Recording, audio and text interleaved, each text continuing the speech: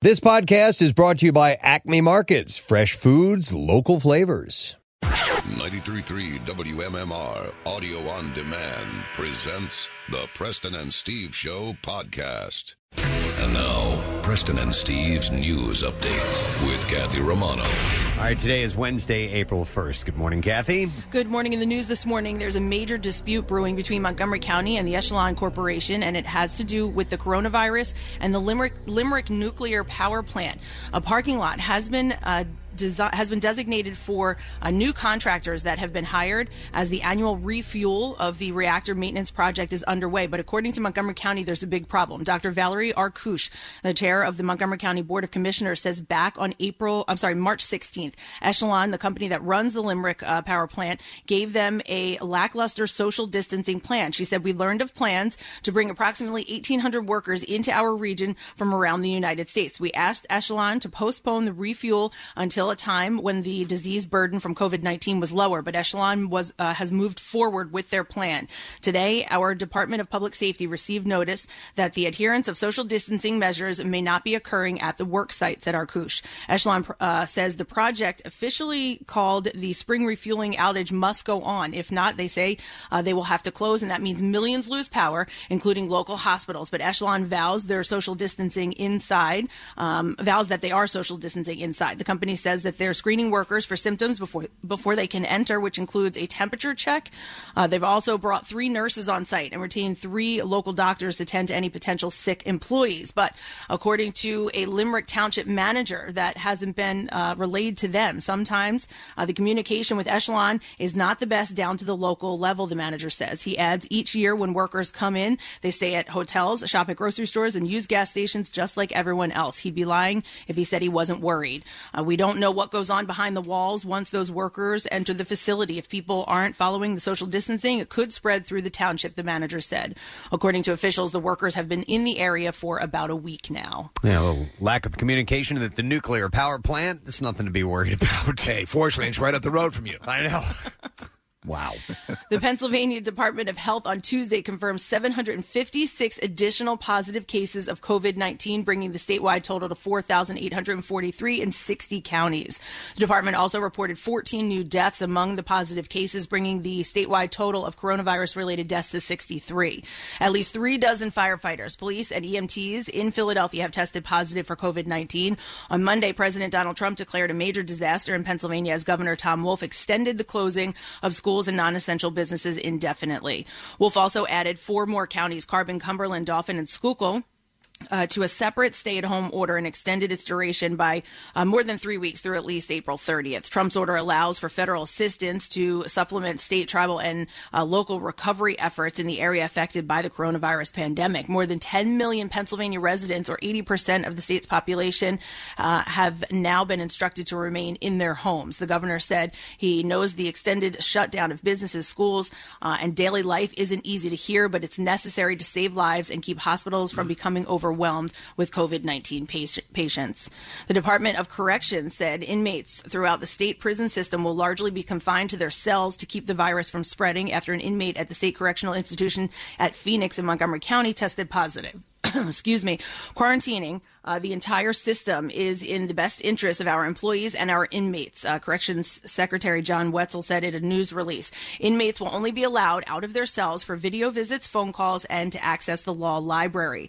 The Corrections Department incarcerates nearly 44,600 inmates in 25 states. The state Supreme Court was asked to order the release of some inmates from county jails to help reduce the virus's spread. The county jail system isn't impacted by the Department of Corrections quarantine. The American Civil Liberties Union of Pennsylvania said in a petition that tight inmate quarters, a lack of sanitation, and a limited ability to treat and quarantine people suspected of having COVID-19 presents an extraordinary public health risk to inmate staff and surrounding communities. Once the virus enters the jail, it's virtually certain to spread like wildfire, the petition said. The plaintiff at the Pennsylvania Prison Society, an advocacy group, along with 5 inmates make up that group. Other states, including New Jersey, have taken steps to reduce their jail population, as have Allegheny, Lackawanna, and Lancaster counties in Pennsylvania. I wonder what the status is with the Bill Cosby thing, right? So yeah, they had a petition to try and get him on home arrest, right, for the time being. Haven't heard anything on that, so he's obviously still in there. Yep. All right, let's do sports this morning. Ball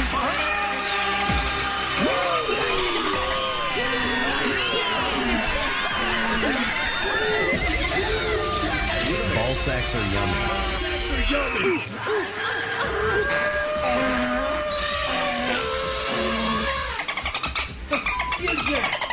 NFL team owners have formally approved a plan to expand the postseason to 14 teams, beginning with the upcoming season. There will be a total of 3 wildcard teams per conference, up from 2. The number 2 seed in each conference will host the number 7 seed in the wildcard round, meaning that in next year's playoffs, only one number 1 seed will have first round bye. What the is this? The NHL has extended its self-quarantine period for players and staff to April 15th. NHL players were told earlier this month that they could leave their playing cities. Many players have returned to their off-season homes, including dozens of European-born players who went back to their home countries.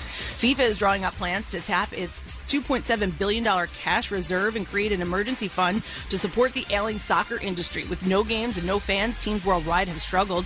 The fund would amount to the biggest response from any major sports governing body to the financial impact of the pandemic. And Boston Celtics guard Marcus Smart, who announced earlier this week that he is clear of COVID-19 after testing positive 2 weeks ago, confirmed that he plans to donate blood so it can be studied with the hope of finding a treatment for the coronavirus. Michael Joyner, an anesthesiologist at the Mayo Clinic, said that at least 4 NBA players who have recovered from the infection plan to donate blood for the National COVID-19 Convalescent Plasma Project, an experimental treatment that could help high-risk patients recover from the virus. That's pretty cool. And that's what I have for you this morning. All right, thank you very much, Kathy. A couple things I want to let you know about today. It's Wednesday, so we're going to go on Fox Good Day. We'll see what those guys are up to. And also, we have a secret text word.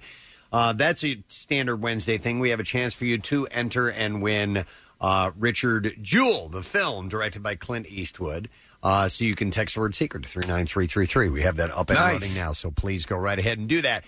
Now, a few other things that are taking place guest-wise on the program. Well, let me tell you this first. We have MMR's Rock Refund. 2 chances to win $500. We do that at 8 and 10 a.m., so that's coming up. Guests on the program, Joe Buck's going to be on the show. Yeah, today. That's pretty cool. Yeah, whether you like him or not. Yes. Joe Buck he's a national broadcaster, and we're going to see what's going on in his world. He's been doing some fun videos to kind of entertain people as well. He's got a good sense of humor, so you may not like him during gameplay, but the guy himself I find very likable. Yep, and then we have Rob Riggle on the program. Rob's awesome. Yes, another sort of, he's a big sports guy as well. Actually, they both technically work for Fox because they do stuff for NFL and Fox. New series on Discovery Channel called Rob Riggle Global Investigator, so he will be promoting that. And we're going to talk Tiger King today. Talk Tiger real good. I want to thank Carol Baskin for joining us this morning. You're welcome. That is Kathy. I love this. Kathy has decided to dress the part today. You can't see her, obviously, but we can via FaceTime as we're looking at her in home. She is dressed as Carol Baskin from the show. I'll take a picture. Okay, please do. Yeah. I'll send you it over to you just had this stuff laying around the house? You know what? Yes. That's like me with the Joe Exotic video I did. You guys all have costume closets ready to go. Yeah. Except for the headband. I borrowed it from my neighbor's 3-year-old. Kathy's got a flower headband. She's wearing a leopard print, a couple of different big cat prints, and she also has a very large stuffed tiger that she is clutching in her arms right now. And Kath, what does she say every single time she greets her viewers? Hey, all you cool cats and kittens. Okay. Hey, all you cool cats and kittens. Are you going to say that every... Hey, all you cool cats and kittens. It's Carol. It's Carol. It's Carol. So we're going to talk about that. We're going to do that a little bit after 8 a.m. Yes. So that is coming up, and full-on spoilers and everything. So whatever you want to talk about concerning that show, feel free to call in, because we're not going to go through the chronology of the thing, but we're just going to talk about the stuff that took place. In fact, if you haven't watched it, listen, because it may encourage you to watch it. Because honestly, you will enjoy it. And just reading some information to get ready with the details this morning. Yeah. I think I'm going to watch it again. I think I'm going to watch it again because, there's a lot to absorb. There's a lot in there. All right, and also business as usual, as the world is kind of in a weird schedule right now. We are going to move forward with some of our standards, and today is the first day of April, which means we got to change our calendar. That's true. So I have the Preston and Steve Totally Office calendar right here in front of me. The month of March had the amazingly beautiful Olivia representing, and stunning, beautiful, I already said that, but blonde. We now flip the page to April, and for this month, it is Janae, who has the month of April. She is from Washington Township, New Jersey. And a couple of bikini pictures of her. She's a beautiful young woman standing in the seats of the Met, which is where we shot this. Amazing location. This calendar really came out great. And she's great. Once we get back to doing appearances and things, she's always out, and you can meet her. She's very friendly. I think she would look great in a hazmat suit, right? I know, right? She's got a big, beautiful smile, and if you would like to take a look at her social media accounts on Instagram, she is at Janae EXO, and Janae is spelled ZHANE and then EXO. So thank you, Janae. We look forward to the month of April with you in the Totally Office calendar. So all these things and more are going to be taking place through the course of the show. I have the entertainment report all set to go, so we will go ahead and break. We'll be back in a moment with a stupid question, some stuff to give away, and things to talk about as you're doing whatever you're doing this morning. So stay with us. Like the Preston and Steve Show podcast? Check out MMR's other audio on demand at WMMR.com or on the MMR mobile app. Skip the trip to the store and get your groceries delivered with Acme. Get everything you need. Milk, fresh produce, bottled water, and more delivered right to your door. It's fast and super easy. Order online at shop.acmemarkets.com and get free delivery with your first online order. Carefully picked, conveniently delivered with Acme, your favorite local supermarket and the official supermarket of MMR's Preston and Steve Show.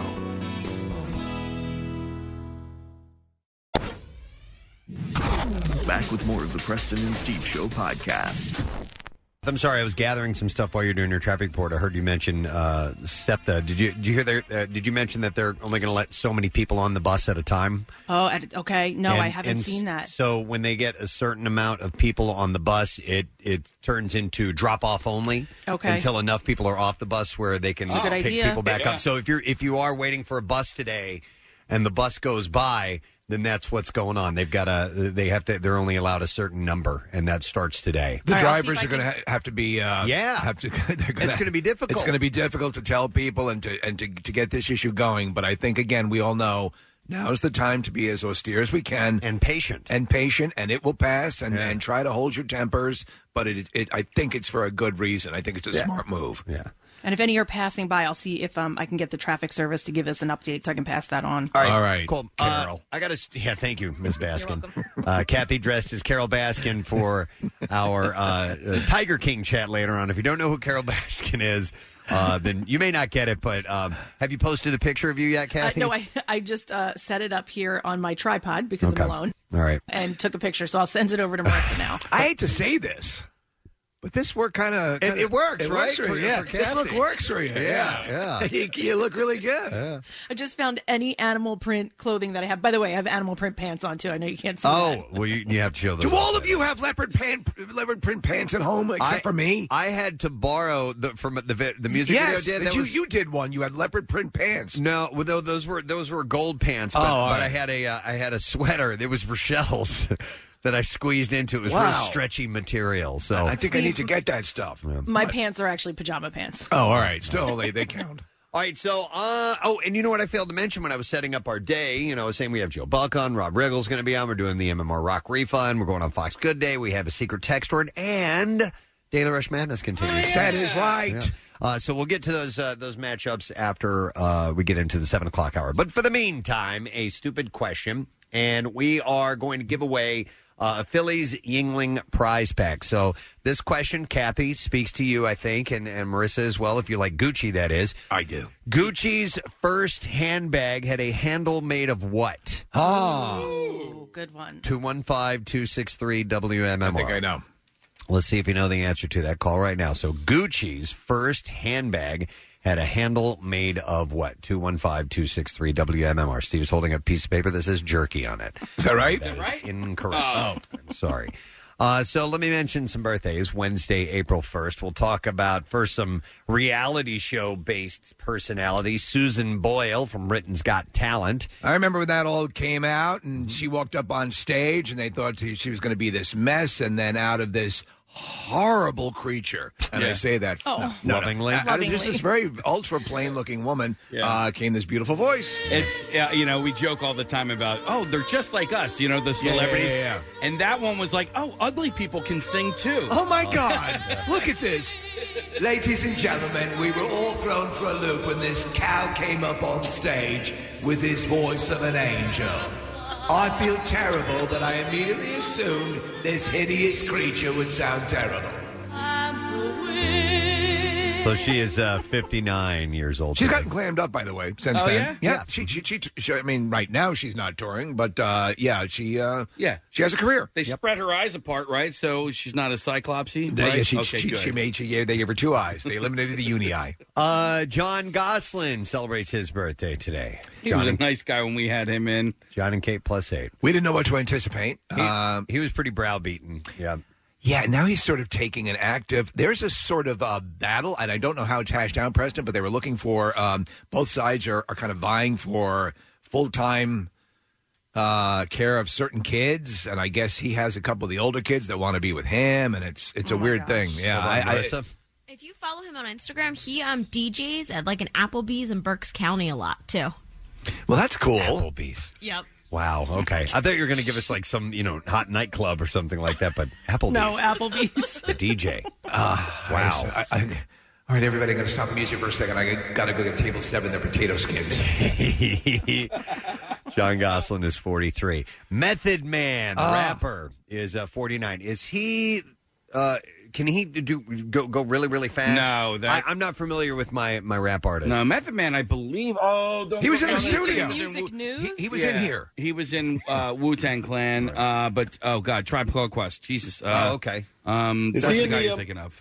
Is he enjoying Silent Bob reboot, Steve? Yes. Him and Redman, right? Yeah, they're sitting in the front of the car, and as you would imagine, they're smoking pot. Yeah. Okay. Yeah. So he is 49. No, it's not music news, Kathy. Then we have... Samuel Alito, Supreme Court Justice, and a big birthday for him. He is 70 today.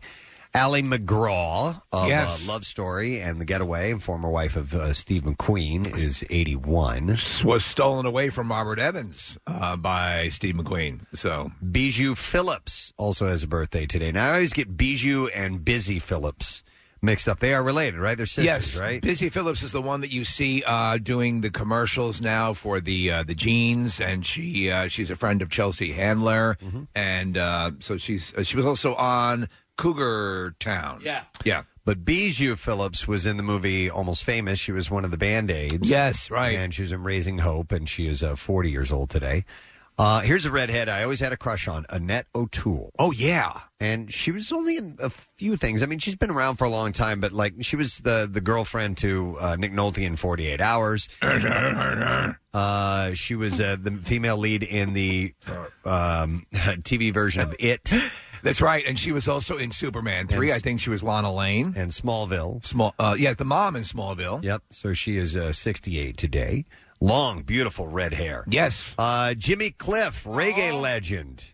Jimmy Cliff turned 72 years old today. Is it The Harder They Come? Is that the movie that chronicles his life? I'm not sure. I think it's The Harder They Come. I'm not sure. And he was also, if I recall, what was the movie with Robin Williams in a Caribbean island?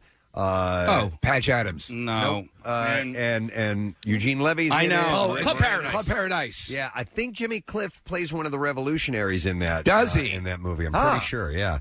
We used to quote that movie all the time, and the one that we loved was, I could do that same thing if it wasn't for this diarrhea. Because they were doing, cliff diving. Oh, my God. I don't remember that. He's an immortal line. He's 72. Steve, director, producer Barry Sonnenfeld. Oh, a very talented guy. Yeah, Men in Black. Also, Addams Family? Cinematographer for the Addams Family, When Harry Met Sally, Misery. Throw Mama from the Train, so he's had his hand in a lot of stuff. He's 67 today. And then the last birthday I saw is SNL member Taran Killam. Is 38. No longer on the show. Yeah, I don't know who that he's is. on an ABC sitcom about divorced parents. Okay. And then a couple names I didn't recognize from 90210, who were Josh Zuckerman and Matt Lanter. Wow, Zuckerman and I don't know them. Yeah, okay. They're probably one of the iterations that I only threw it out there because I figured you and Kathy might have an idea of who that was. There was the Fox version, the original version, then there was the reboot, and then there was the reboot with the original cast. Right. I don't remember Josh Zuckerman at all. Just to go back, Bijou and Busy aren't related at all. I thought they were. No, I thought that they were too, Preston. But Bijou is related to the Mamas and the Papas clan. Okay. And Busy is on her own. She's in a completely different family. I thought she was a part of that whole crew. So did I. Okay. She's the daughter of Captain Phillips. Yes. Captain Phillips. Yeah. Really? Yeah. Tom Hanks portrayed him? I had no idea. And that's her dad. But Busta Rhymes was the guy that the name I couldn't think of from Right. Tribe Called Quest, who does it really, really fast rap. Oh, Yes. okay. And Razzles are both the gum and a candy. Yeah, they Yeah. are. You know, and you can spit them out before they turn into a gum if you want to. But yeah, Is that a good psychological profile of someone? How they approach a razzle? Do they use it as a candy or chew it as a gum? Yeah. I think that's probably is. If you choose as a candy, you're a psycho. It's a gum. It is a gum. I think that should replace the Rorschach test. But it breaks down into pieces like a candy at first, and Right. then eventually, once it mixes with your saliva, it turns into that kind of gummy material. Yeah, I So- understand. But I would never dare swallow it before it turned into a gum. No. You know what I mean? Yeah. It's ridiculous. Yeah. All right, let's go to the phones and see if we can get an answer to this. Gucci's first handbag had a handle made of what? 215-263-WMMR, our number. And Bill is on the line. He was first in. I'm going to go to him. Hey, Bill, how you doing? Good. Good morning, Preston. How are you? Doing good, bud. All right, so Gucci's first handbag had a handle made of what? I'm going to say bamboo. Yeah, you're correct. Hold on a moment, Bill. We got a Phillies Yingling prize pack for you. Yingling Lager is now the official lager of the Phillies, and the prize pack includes a few cases of the limited edition Phillies Yingling Lager cans, Phillies hat, Phillies Lager glassware, a baseball, and an array of high-end Yingling swag from the gift shop. You can enjoy limited edition Phillies retro logo Yingling Lager cans at Citizens Bank Park, local retailers and bars. Plus, enter the sweepstakes to meet Phillies all-star pitcher and Yingling brand ambassador Aaron Nola. Follow Yingling's social channels. It's at Yingling Beer for your chance to win, and you can enjoy responsibly as well. All right. So Gucci brought back that bamboo about 10 years ago, and they had it like in sunglasses and some of their other products as well. Okay. They had a problem, though, because people's pet pandas started eating it. Yeah. That gets expensive. Yeah. I actually had a pair of the sunglasses, and they were great. They were really pretty, but they were super heavy, and so I ended up having to give them to my mom. And, you know, as you can imagine, Gucci sunglasses aren't going to be cheap, so it was like a nice gift, and she loved them, and then she left them at the grocery store. Oh, man. Of course. You got to put her in a home, Kathy. Seriously. Steve, I'm going to tell her you said that. Come on. You just don't lose Gucci glasses. I mean, I love her. Put her in a good one. I think she's great, but...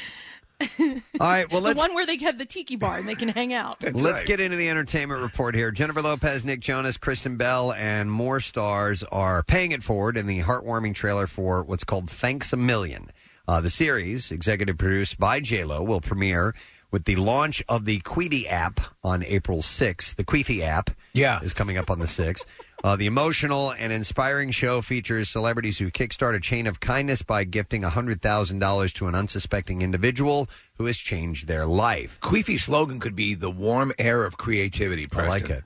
The individual who gets that must then pay half of the amount forward to someone else. Ah, that's interesting. Tracy Morgan, Aaron Rodgers, Yara Shahidi, Gabriel Iglesias, Anthony Davis, Kevin Hart, and Carly Kloss will also each lead an individual episode. Across 10 episodes, $1 million will be put in the hands of everyday people. That's kind of nice. I do like that. By the way, Queefy's offering a 90-day free trial for a limited time to see to those who sign up at Queefy.com. Because you don't have enough channels. And you got to do that before April 30th, by the way, if you would like to try that out. Well, everybody's lives are changing as the coronavirus pandemic continues to upend our daily rituals. Hollywood is no exception. We have a roundup of the latest defeats and victories in the worlds of celebrity. There we go. Just goes to prove that they're just like us. They're just like us. Yeah. They're just like us. Andy Cohen, who is recovering after being diagnosed with coronavirus, posted a reunion shot of himself and his baby Benjamin. He wrote, "I've hosted reunions for years, but yesterday's was the best one yet." He quarantined, of course, without his baby for about 2 weeks, so he's doing better. Chrissy Teigen is done with all the family time, she joked. She and her husband, John Legend, are, quote, deaf breaking up when they can leave the house, she said during an Instagram exchange with a fan. They're deaf breaking up. Most deaf. Yeah. Sometimes she is so funny, don't you think, Steve? Yeah, I do. Absolutely. I do like her, but then I like her sometimes, and other times I want her to shut up. I know. So it's a tough deal. I'm fickle that way with my relationship with Chrissy Teigen. Kristen Bell and Dax Shepard are similarly suffering with coronavirus cabin fever. On Instagram Live with Katie Couric, they said everything with their kids, Delta and Lincoln, is peachy. But the Shepard said, we're getting along good with the kids. We're getting along good with adults we're friends with. This has been stressful for Mama and Dada. Mama. So they did a really good thing, and you reported on it. I think it was last week, Preston. They have waived the rent and the properties that they own for during the duration of this. Yep. Which I think is wonderful. Yep. And then Kristen said, we've been at each other's throats real bad. But she added that sitting next to each other for the interview was physically close as we've been in a couple of days because we just found each other revolting.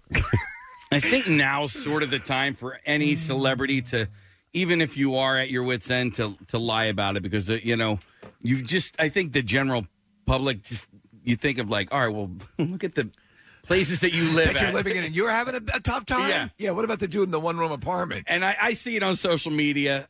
There was one about Will Smith, and I love Will Smith, and he's a positive force in this world. But he's like, you got to stay at home. And then there's like an overhead shot of his home. Yeah. And it's gigantic, and it's got basketball courts and tennis courts and pools. And we're social distancing, right, Jada? That's right, Will. And you can't listen. That's where they live. That's where they live. That's what they earned and all that. And anybody out there who's not living in that situation, I'm sure would love to. But again, yes, and you're right. Keep it positive. Eventually, when it's all over, we can do a purge and steal their property. Yes. Mark Wahlberg's daughter, Grace, is treating her dad to a spa day. The father of four shared the look after her manicure and makeup. Wahlberg noted, okay, so 15 days into quarantine now, I'm getting pedicures and manicures, and apparently a full makeup. She's got her whole kit there. This is what's happening now. I have to imagine Mark Wahlberg has a full gym facility at his house, right? There'd be no way. No, he didn't head out to the gym, I don't think. We're gonna do Kathy. We're gonna do the face mask thing today, the peel mask or whatever. Yeah. The whole family, all of us. Oh, that's a good idea. Yeah, because I bought Rochelle some for Christmas. All these variety of ones, and they're all these different colors. Those things, when they start to peel and come off, Steve, they look horrible. They look like. Do you remember in Silence of the Lambs when Hannibal Lecter peels the guy's face off and puts it on his own? Right. And pretends, That's what you look like when you put these things on. Either that or Leatherface. Does it now? Yes, Leatherface is another great comparison. Yeah. So the idea is it makes your skin better, or is it just to look goofy? I guess so, right, Kath? Yeah, it's like a cleansing. It's something good to do to kind of like open up the pores and maybe pull out some blackheads and stuff like that. The one that I have actually it hurts a little bit when you take it off, only if you put it like where your hairline is, so you kind of have to stay away I would from never that. have to worry about that. Right. What about his beard line? Yeah. What about facial hair? You have facial hair, Kathy. You know what we're talking about. Well, usually with my beard. stash, it's okay. No, it probably will hurt a little bit. You have to stay, just make sure you stay clear of the hairline. All right. It was then that Preston reconsidered the whole face. Yes, right. Yeah, but now. Preston, the one that I have peels off. Like the one that you have might just wash off. Okay. All right. I'll have to check. I'll see. But you have to blowtorch it. I'll post some pictures when the whole family does it. Nick, you. Preston. My dad was. We were FaceTiming with my dad last night, and he was like, "Hey, you guys still endorse Hand and Stone?" And I was like, "Yeah." And he was like, "Yeah, I was thinking about going to one this weekend." I was like, "No, Dad, not this weekend." Hey, crack open a paper. That's funny. All right. So speaking of funny, New Jersey, the state of New Jersey has been dragged for deploying Mike Sorrentino, the situation, as the coronavirus exemplar. Nobody else was around? So Twitter was alternatively outraged and bemused over the New Jersey governor's decision to use Mike the Situation Sorrentino as an exemplar of good behavior during the coronavirus. The state shared Sorrento's sage words of advice on its official Twitter page. The state tweeted, "We got a situation." It says, "Listen to," and then it has his tag on there. It's the situation. "We know Jersey loves to party, but take this seriously. Stay home and flatten the curve. The comeback is always greater than the setback." Let's give the decision to Betty. She's up on pop culture. In the post, Sorrentino said, "New Jersey is tough. We love to party, and we love even harder. But the time for parties is over. In fact, some of us are prolonging this pandemic by not following simple guidelines." I mean, he's giving sage advice, but it's funny that it's him that they're placing on the pedestal of good behavior. The church lady says the coronavirus isn't special. Many critics noted Sorrentino's stint in prison as a reason to not use him as an example for young people. And I love this one Twitter post that just read, "Anyone but this doofus." Well, he just got out of jail for tax evasion. Anyone. All right, here's your Royal Roundup, because there's always something going on in the world of the Royals. Prince Charles is footing the $2.5 million annual bill for Meghan Markle and Prince Harry's security as they make their official royal exit, according to the Daily Mail. This rumor comes after the pair landed in L.A., and Donald Trump tweeted that they must, quote, must pay for their own security. A royal insider told the Mail, Charles has agreed to pay a private contribution to the Sussexes. It will not be revealed how much that it's used for, but it is believed to be around $2.5 million. So a quick question, Preston. In a commercial that's airing about Disney Plus and one of the documentaries coming up, they say Meghan, Duchess of Sussex. Don't they, in that commercial? I didn't see it.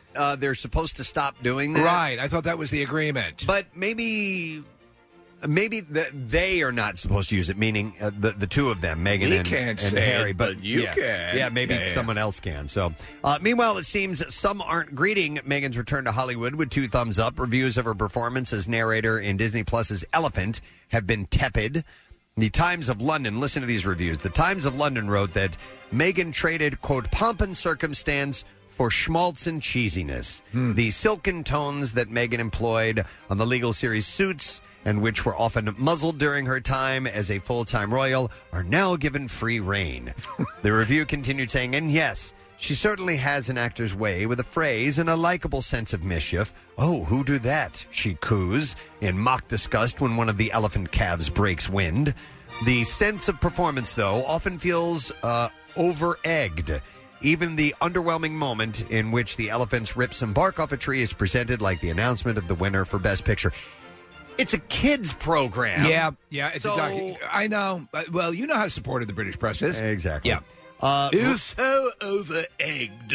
Variety wrote that she's a regular ham and egger. Her narration was an inviting version of the wholesome but amused Disney narrator sing-song. Others said the film was good. She spends the whole goddamn movie talking about elephants. Others said the film was good for a kid's show. The Telegraph advised, if you're homeschooling at present, consider your Friday morning's activities taken care of. So, they do great animal documentaries. All the ones they've done up to now have been great. Yeah, absolutely. Let me see what else. By the way, Prince William wants to return to his work as an air ambulance pilot as the coronavirus pandemic escalates, according to reports. Yeah, the 37-year-old royal spent 2 years flying medics to emergencies before stepping down in 2017. He has a fairly distinguished military career. Yeah, the source tells The Sun he knows the whole country is doing its bit and he wants to help. William is very keen to do anything he can. William and his wife Kate and their 3 kids are staying at Anmer Hall in Norfolk, where he was living when he flew the air ambulance. However, some say William is one of the only senior royals left performing official duties, making his absence more challenging. Of course, Prince Charles was diagnosed with coronavirus himself. He's now recovering. Queen Elizabeth is in seclusion to protect her at her advanced age.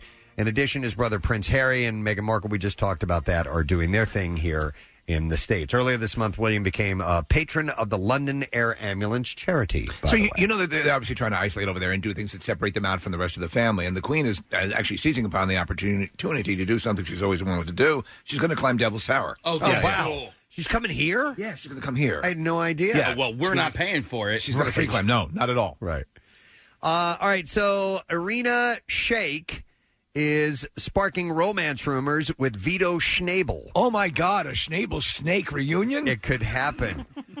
This following her split from Bradley Cooper and brief rumors of a reunion. They had a kid together? They had a kid together. Yeah, look at that. The model and art dealer were spotted out and about in New York City. The 34-year-old was seen entering his apartment. Both were wearing medical masks to protect themselves, by the way. But, I love you, Schnabel. But Shayk and Schnabel are sparking romance rumors. That sounds like a fast food place I'd go to. Yeah, Shake and Schnabel. Yeah, totally. Yeah. Their shakes are great. Shakes are great, but the Schnabels, Jesus Christ, they're so good. That's what keeps me coming back. Yeah. I would imagine that's how you say it. You'll come in for the shakes, but you'll stay for the Schnabels. It's spelled Shayk, so I'm assuming that's how you say her last name. So, Bachelor alum. Now, here's a follow-up. We mentioned this pretty serious story yesterday. Michelle Money says that her daughter, Brielle, who's 15, is doing great after brain surgery. On Monday, Brielle had a skateboarding accident. We talked about this. Posting a shot of Brielle taken before the accident, Money had wrote, we have so much fun together. She's my favorite human. I can't wait to hear her laugh again. Surgery went great. Her numbers are in a really good place. 2 more days to let the brain swell up and monitor until taking her off sedation to see what we find. I'm sorry, did you say this was a medically induced coma they put her in? Mm-hmm. Okay. Yeah, because to let the swelling go down. Let the swelling Yeah. cease, exactly. So, Suzanne Summers, who was on our show not that long ago. She was great. Shares that she's 73 years old. She shares that she's hoping to celebrate her 75th birthday in 2021 by posing nude for Playboy. Wow. Again. After gracing the magazine's cover in the 1980s, she tells Access Hollywood, I would like Annie Leibovitz to shoot me nude for Playboy for my 75th birthday. Didn't Dolly say something like that, too, Dolly Parton? Dolly Parton just said that she wanted to recreate her iconic, she was in the Playboy bunny costume, and do it again. I have to say, Suzanne Summers did look, there was a shot that went viral of her naked in some tall grass, apparently on her property. She looked pretty good. She looked cute. Yeah. I thought, yeah. She looked. Yeah, I mean, she's got a little bit of the tiger thing going on from the face work. Yeah, but that's her okay. Her face is a little messed up, and it's because of the work that she has done. No, it's true. It's true. There's a little bit of that look. People start to women. And guys start to look feline in nature, Case, right after. Yeah. I mean, listen, I came face to face with a lady at the King of Prussia Mall one time who was probably in her mid-70s, and I was like, what the F have you done to yourself? Right. What's your name? Hot stuff. Yeah. Case, I was in the Philadelphia airport, and I can remember what the woman looked like. So remember there was that era where they called her the Tiger Lady? Mm-hmm. This was, Preston, that was at that level of cosmetic surgery that she had where it was so, she was clearly wealthy. Everything on her was just uber expensive. But it looked like, oh my God, like it was like first contact. You know, what planet are you from? Yeah. And then you end up staring at them. And because you you feel terrible. You want to figure it out. Kathy, at the mall, I took out a laser pointer and pointed on the floor. She started chasing it, Kathy. I went and bought sunglasses just so I could stare at her without anybody knowing Shut that up. No, I'm kidding. I wouldn't doubt it. Listen, there's this cat-looking chick in the yes and glasses. Yeah. You know, and it's interesting. I wonder what those types of people who have had a lot of work done, if they see someone staring at them, if they think, wow, I really look great. You're an art, you're shitty, don't you? And they're taking notice of it. Yeah. Because I caught myself one time staring at somebody who clearly had an overabundance of work done. And I felt bad for staring, and I'm like, does she know that I'm staring at her or not? You know what I mean? Because it's look at this guy. He's hot for me. But she wouldn't have done that if she didn't think it looked good. You know what I mean? I think, yes, there's no way. again, it's that dysmorphia thing where you think, okay, this is now, and just a little bit more, and it's gonna be perfect. I have a friend who's like on the edge of that. I mean, she hasn't had too much yet, but she has certainly has had some things done. And she said to me the other day, she goes, "If I would have known ahead of time that we were going to be stuck in the house this long, I would have had some sort of surgery so I can recover." Honestly, that is a great point, and a couple of people have mentioned that, like boob jobs and all those things that you would, like any sort of anything where you would need to be hidden away for a while. Yeah, but they've banned all elective surgeries, right? Yes. Okay. Well, you can. Listen, there are YouTube videos. Yeah, you can figure that out at home. I'm sure Rochelle could do something if you wanted, Preston. Yeah. But honestly, my heart does go out to women, especially people who have body dysmorphia and. Women in Hollywood who are held to the standard, who feel like that they can't just age gracefully. But it's not just society doesn't allow them to. Casey, it's not just people in Hollywood. Like, no, there I know. are I don't want to call them plain, but everyday people who have body dysmorphia. It doesn't have to be, somebody in Hollywood. No, it was the lady in the King of Prussia Mall that I saw. Yeah. No, but I think that the focus is a little sharper in that. Sure. It's much sharper. You see it a little more often. All right. Well, anyhow, Suzanne Summers looks like a wreck. Never mind. She just looked like. I thought she looked. She looks like a smashed ass. Yeah. No, she good for her, and I'm looking forward to seeing whatever's down there. I thought the photo of her was cute in the grass. She's going to be the centerfold in Butcher's Monthly. Scrubs alums Zach Braff and Donald Faison have announced that they are set to produce a weekly podcast together titled Fake Doctors, Real Friends. I had not thought about Donald Faison in a while. I love that guy. He's great. He's so funny. He's so funny. He does great stuff. Clueless was on over the weekend. I hung out with him at a club in L.A. years ago when I had gone out there. It was like right around the time when he was, like up and coming, or was like the hot new star. And he was cool. Was it pre Scrubs, post Clueless? No, it was like Scrubs time. Okay. Braff had said in an Instagram live stream with Faison, there was a lot of interest from you, our amazing fans. We're going to put it out every single week, and we're going to talk about our lives and goof around. He added that he and Faison wrote the Fire theme song with Charlie Puth. I don't know what that is. We have it. We do? Yeah. Because we've played it a lot. Okay. We got to find it here. I think I know what it is. I'm messing this up. We're waiting entirely too long for that. I am the god of hellfire. It's a bit. Okay, I gotcha. What the F is it called? He's. I'm looking at the search screen. It says fire. He typed in the word fire, and it's not coming up. There it is. Oh, here. Okay, here we go. I am the god of hellfire, and I bring you a podcast. A podcast with my friend. We were both on Scrubs. Now you can listen to us. So Zach Braff and Donald Faison. It's called Fake Doctors and Real Friends. So I was with you, buddy. I know. And so this thing is really frustrating because even a space, right? So I wrote fire, and then I hit the space bar. Watch everything that disappears after this, Preston. Boom. And then everything kind of disappears. Right. And so its search function sucks. Uh-huh. All right. Anyway, back to you, Preston. Thank you, Casey. Appreciate it. Throwing back to me. Here we go. Back in the studio.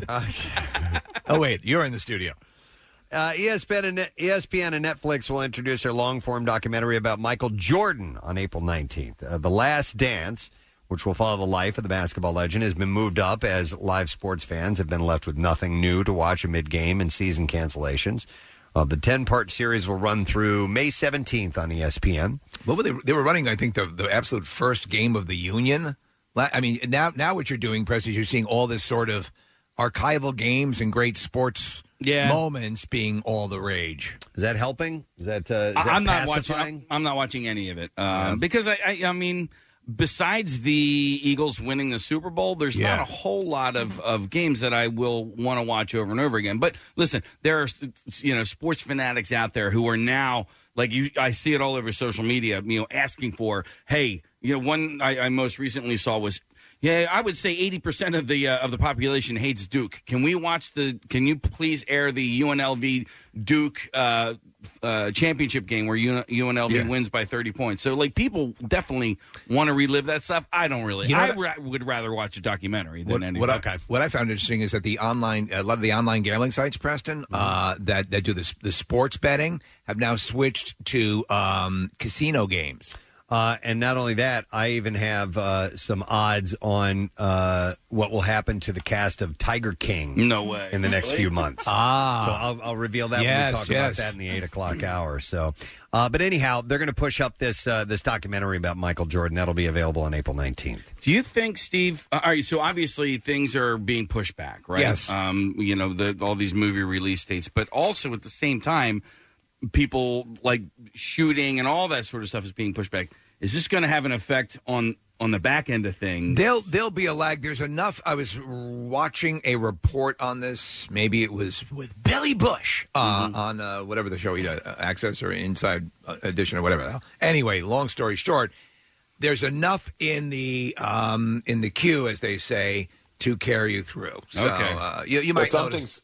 Some things have been completely stopped. I have a friend who's been working at Pinewood down in Atlanta, where all the Marvel stuff is being produced. Right. So for Disney Plus, Falcon and Winter Soldier, and she's been working on the Loki set, which is really cool. But they have stopped entirely. And everything that they had in the pipeline is just on hold, and it's going to push all that stuff back. The WandaVision, though, that's completed. Yep. Yeah. So that's right. Yeah.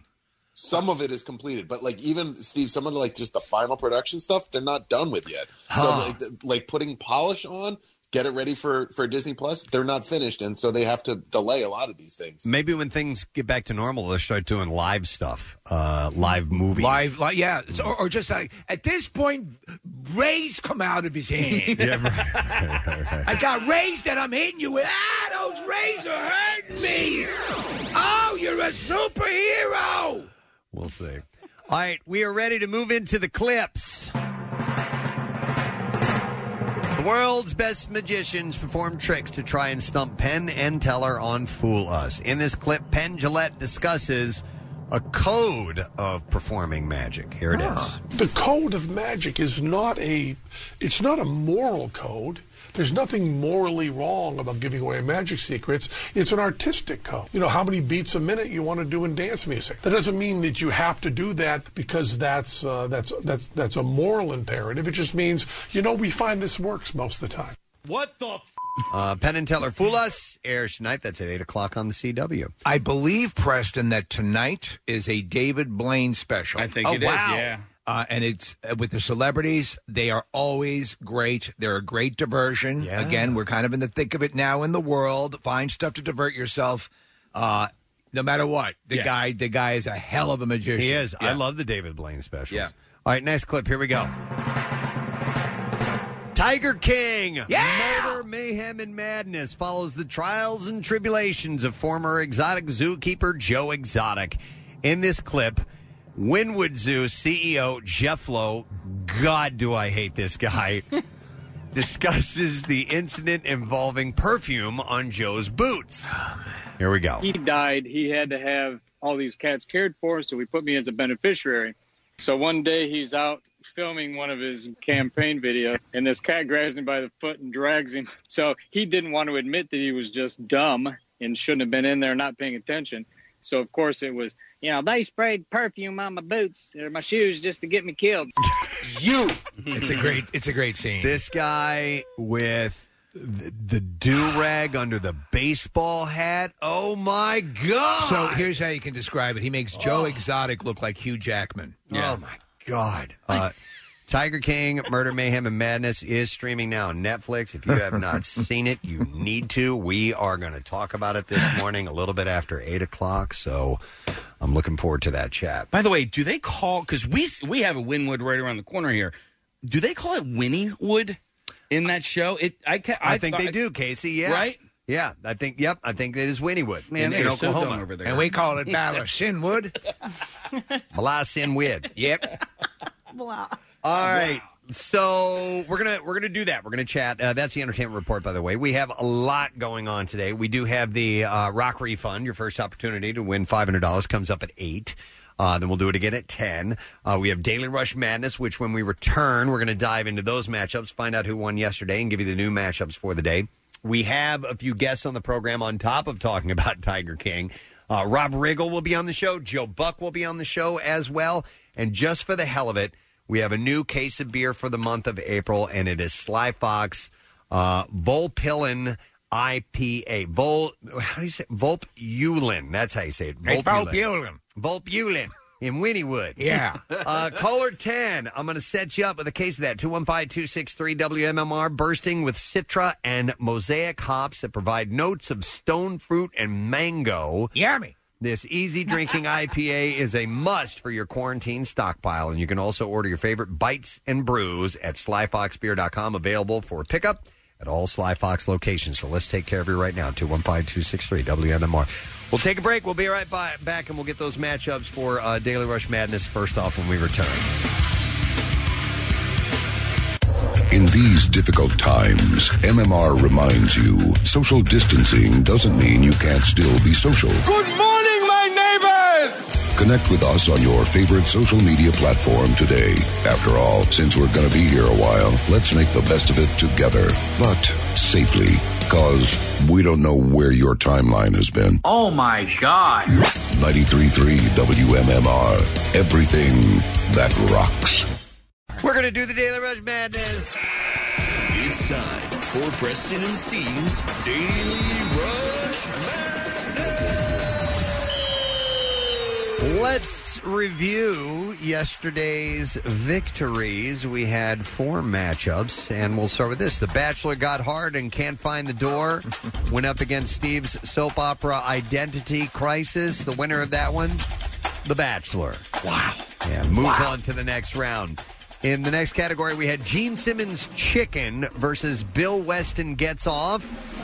Weston reigns supreme with a win. Weston's on a streak. He is. Then we had Toyotathon Babies Nick Stroke and the official representative Delco versus David Harbour. And our biggest victory of the day, 80% of the vote went to Toyotathon Babies Nick Stroke and the official representative Delco.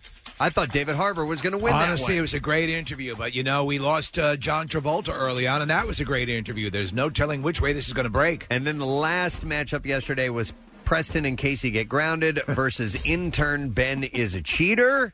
Turning into a favorite now is Intern Ben Is a Cheater. Hey! 73% of the vote moves on to the next round. We're in the second round. In the Gadzooks section, the two videos facing off against each other are... E.T., the entertainment reporter, takes on tornado warnings and wipes out. So let's reminisce. Here is E.T., the entertainment reporter. You're not just writing checks. Your body can't cut. What's that? You're dangerous. Man, I can't understand your words. Man. Okay, you can't put your lips together. I got No, man. I had a little surgery. Yeah. You got a little surgery? You look weird.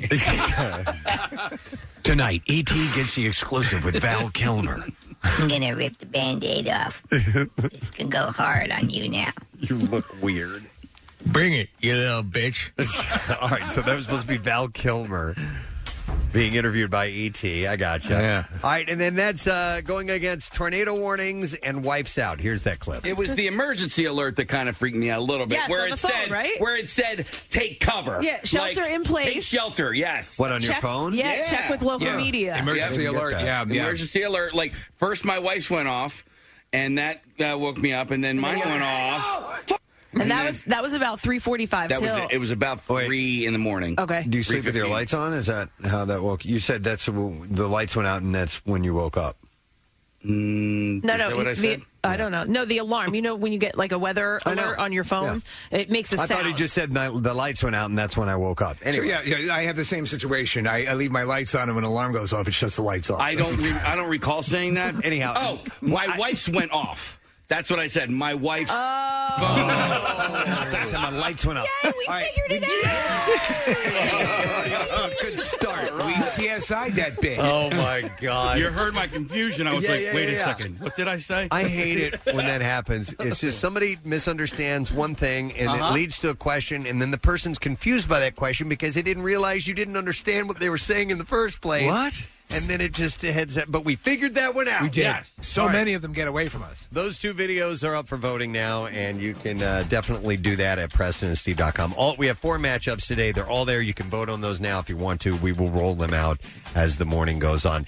Texts coming in asking when we're talking about Tiger King. We're going to do it in the 8 o'clock hour. So roughly a little less than an hour from now, we're going to get into that. Kathy's dressed the part this morning, by the way. She was earlier wearing her Carol Baskin headband, but she still has the cat prints on. I'll put that back on. Okay. Yeah, do that. At 8 o'clock, if you have any sort of like Zoom business meetings scheduled or whatever teleconference meetings, or working from home or whatever, take a static picture of yourself and put that up in front of you. There you go. And then walk off and listen to us. All right, I got to write down. I just realized something that happened in the episode, and I didn't really understand why. So I got to write this down. There's 2 things that I just realized today. About Tiger King you want to ask about during the not even ask about, but just sort of reveal. Sing about. Okay. All right, Casey's going to write that down. All right. I'm going to write this down. And for all those who need to know, Casey's going to write this Use down. a pen. He will have it ready for that. I'm using a pen. Discussion later on.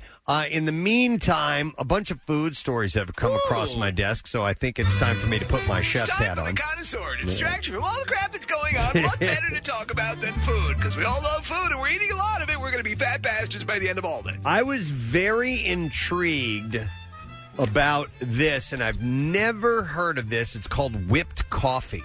Whipped coffee? Yeah. Sounds good. Right, right. And but now here's the rub, though. It involves instant coffee, which I'm not a fan of. No, it's but like Sanka. But listen to this. Well, Sanka's that's caffeine free, right? Yeah. Yeah. It's a mix. You mix it. Is it always caffeine free? I always thought it was because they say I switched to Sanka. Please bear with me. All right. But anyhow, whipped coffee is now taking over social media. It's gone viral and is made with instant coffee, sugar, and hot water. So the trend started in South Korea, but it has been popularized in the U.S. by TikTok users. To make it, you mix equal parts, typically 2 tablespoons of coffee, sugar, and hot water. Coffee, sugar, hot water. Yeah, but that's a lot of sugar. 2 tablespoons? Anyway, you mix it in a bowl. Now, here's the deal. It takes a while. You mix it for about 20 minutes. What? Until the mixture starts to form peaks, like a meringue type of thing. Or until your arm needs surgery. Yeah. You could also use a hand mixer to do this. Right. So you could use one, like a mixer. But anyhow, once the whipped coffee is thick and frothy, you can add it to a glass filled with milk and ice and enjoy. It just sounded interesting. It sounded better by the name than it does by the explanation. Yeah, we're looking at a video right now of someone who is preparing it, and it's over time. But yeah, it sort of becomes like a mousse. Huh. Yeah, like I said, it has like a meringue type of consistency to it. All right, now that I'm looking at it, see, yeah, okay, now you've won me back. See, okay. But yeah, the rub is you got to use instant coffee in order for it to get that. Okay, wait, hold on. What do you mean instant coffee? What's that? All right, so instead of actual coffee grounds, you never instant coffee. You just add water. You don't. You add hot water to it, mixed up. You don't have to brew it per se. Okay. Yeah, and it routinely tastes far inferior to regular brewed coffee. Yeah. My dad was always an instant coffee guy. Really? Never for me. I would make it's it like for brown him water in the morning. Yeah. But which is like diarrhea if you stop and think about it. I never really thought of that. Don't talk to me till I've had my first cup of diarrhea. Yeah, whipped diarrhea. But this that we're seeing, the images up on the screen here, Preston, with a little bit of sweetness, might be, to me, that would probably be fairly low cal because you're whipped up to a nice froth. So I think I'm going to try it. Well, it depends. I'm going to have someone make it for me so I can try it. You just have to see how many calories are in 2 tablespoons of sugar. Yes. And that'll tell you. And then, obviously, you're drinking milk, too, so that's going to add caloric load to I'll it. use powdered milk. You could do that. You guys ever have condensed milk in your coffee?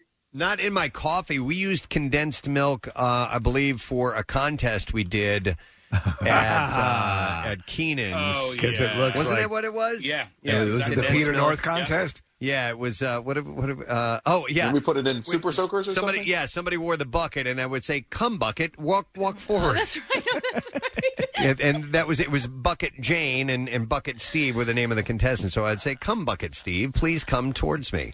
And yes, that's correct. We're clever like. But is it good in coffee, Nick? It's delicious, Steve. It's not calorie free. It's really sweet, but that's what I remember, Nick. So you say it's a good additive to coffee? If you get like a Vietnamese coffee and you put condensed milk in it, it's delicious. Like you could have that as kind of like a dessert coffee. I'd love to, but air travel is limited now. So all right, here's some text coming in talking about this. My daughter made whipped coffee for me yesterday from TikTok. It's good, but it's really sweet. Okay. Another one says Steve, Sanka is a decaf brand. Others make regular caffeine coffee. Then this says you can just put regular coffee made how you like it in the NutriBullet. So will this not work with decaf coffee? No, it'll work. I was just saying Sanka is decaf coffee. I'm sorry. I didn't know if caffeine was a critical component of it. No. Says, I've made this before back in 2000. You can fold it into a chocolate mousse as well for flavor. See? This one says just use espresso shot and heavy whipping cream and use a mixer and you can get the same thing. So again, state just the directions. Very simple, Preston. Again. Yeah. Equal parts instant coffee and sugar and water. And you mix it for 20 minutes. And it'll turn into this these peaks. And honestly, what we saw in here makes me want to shoot. So we could actually, Case, you have that blender, that bullet blender? Or you used to no, bring that it one to work. broke. Oh, did it? Okay. That one is broken. Okay. I may try this today. Yeah. But just using espresso instead, like this person had said. I wonder if could you use a food processor?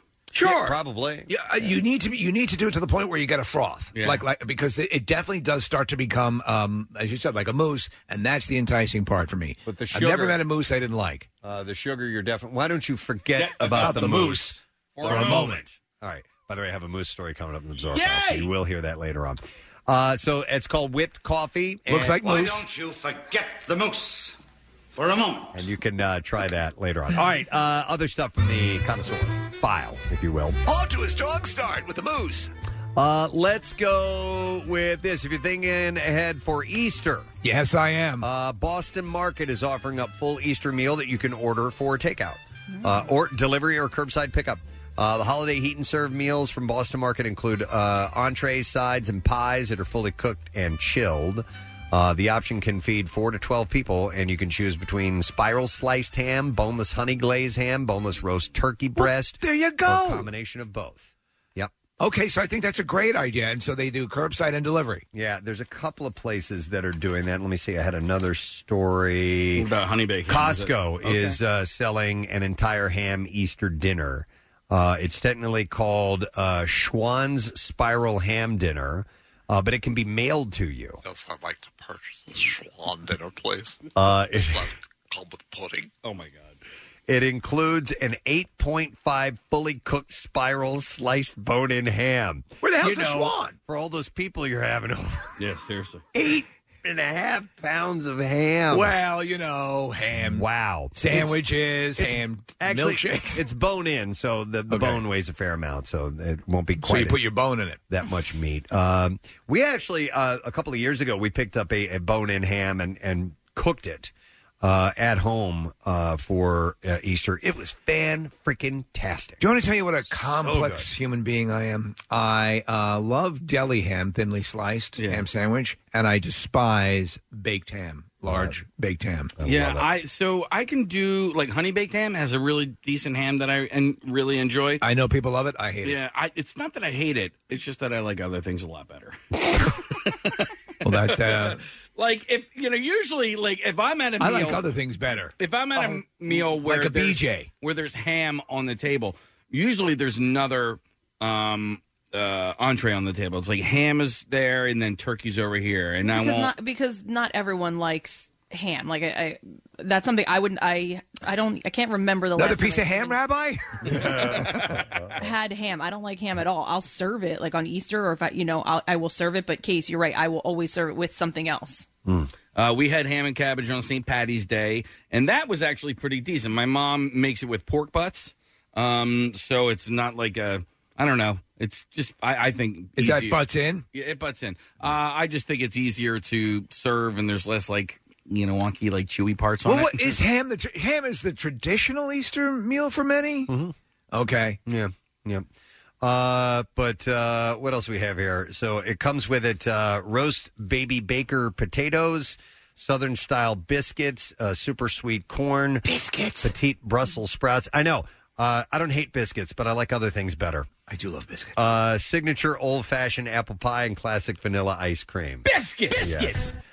Quick question. So it's this $80 by the way? Is it prepared or is it just the fixins? I'm sorry, because you said it was Costco, right? Yeah.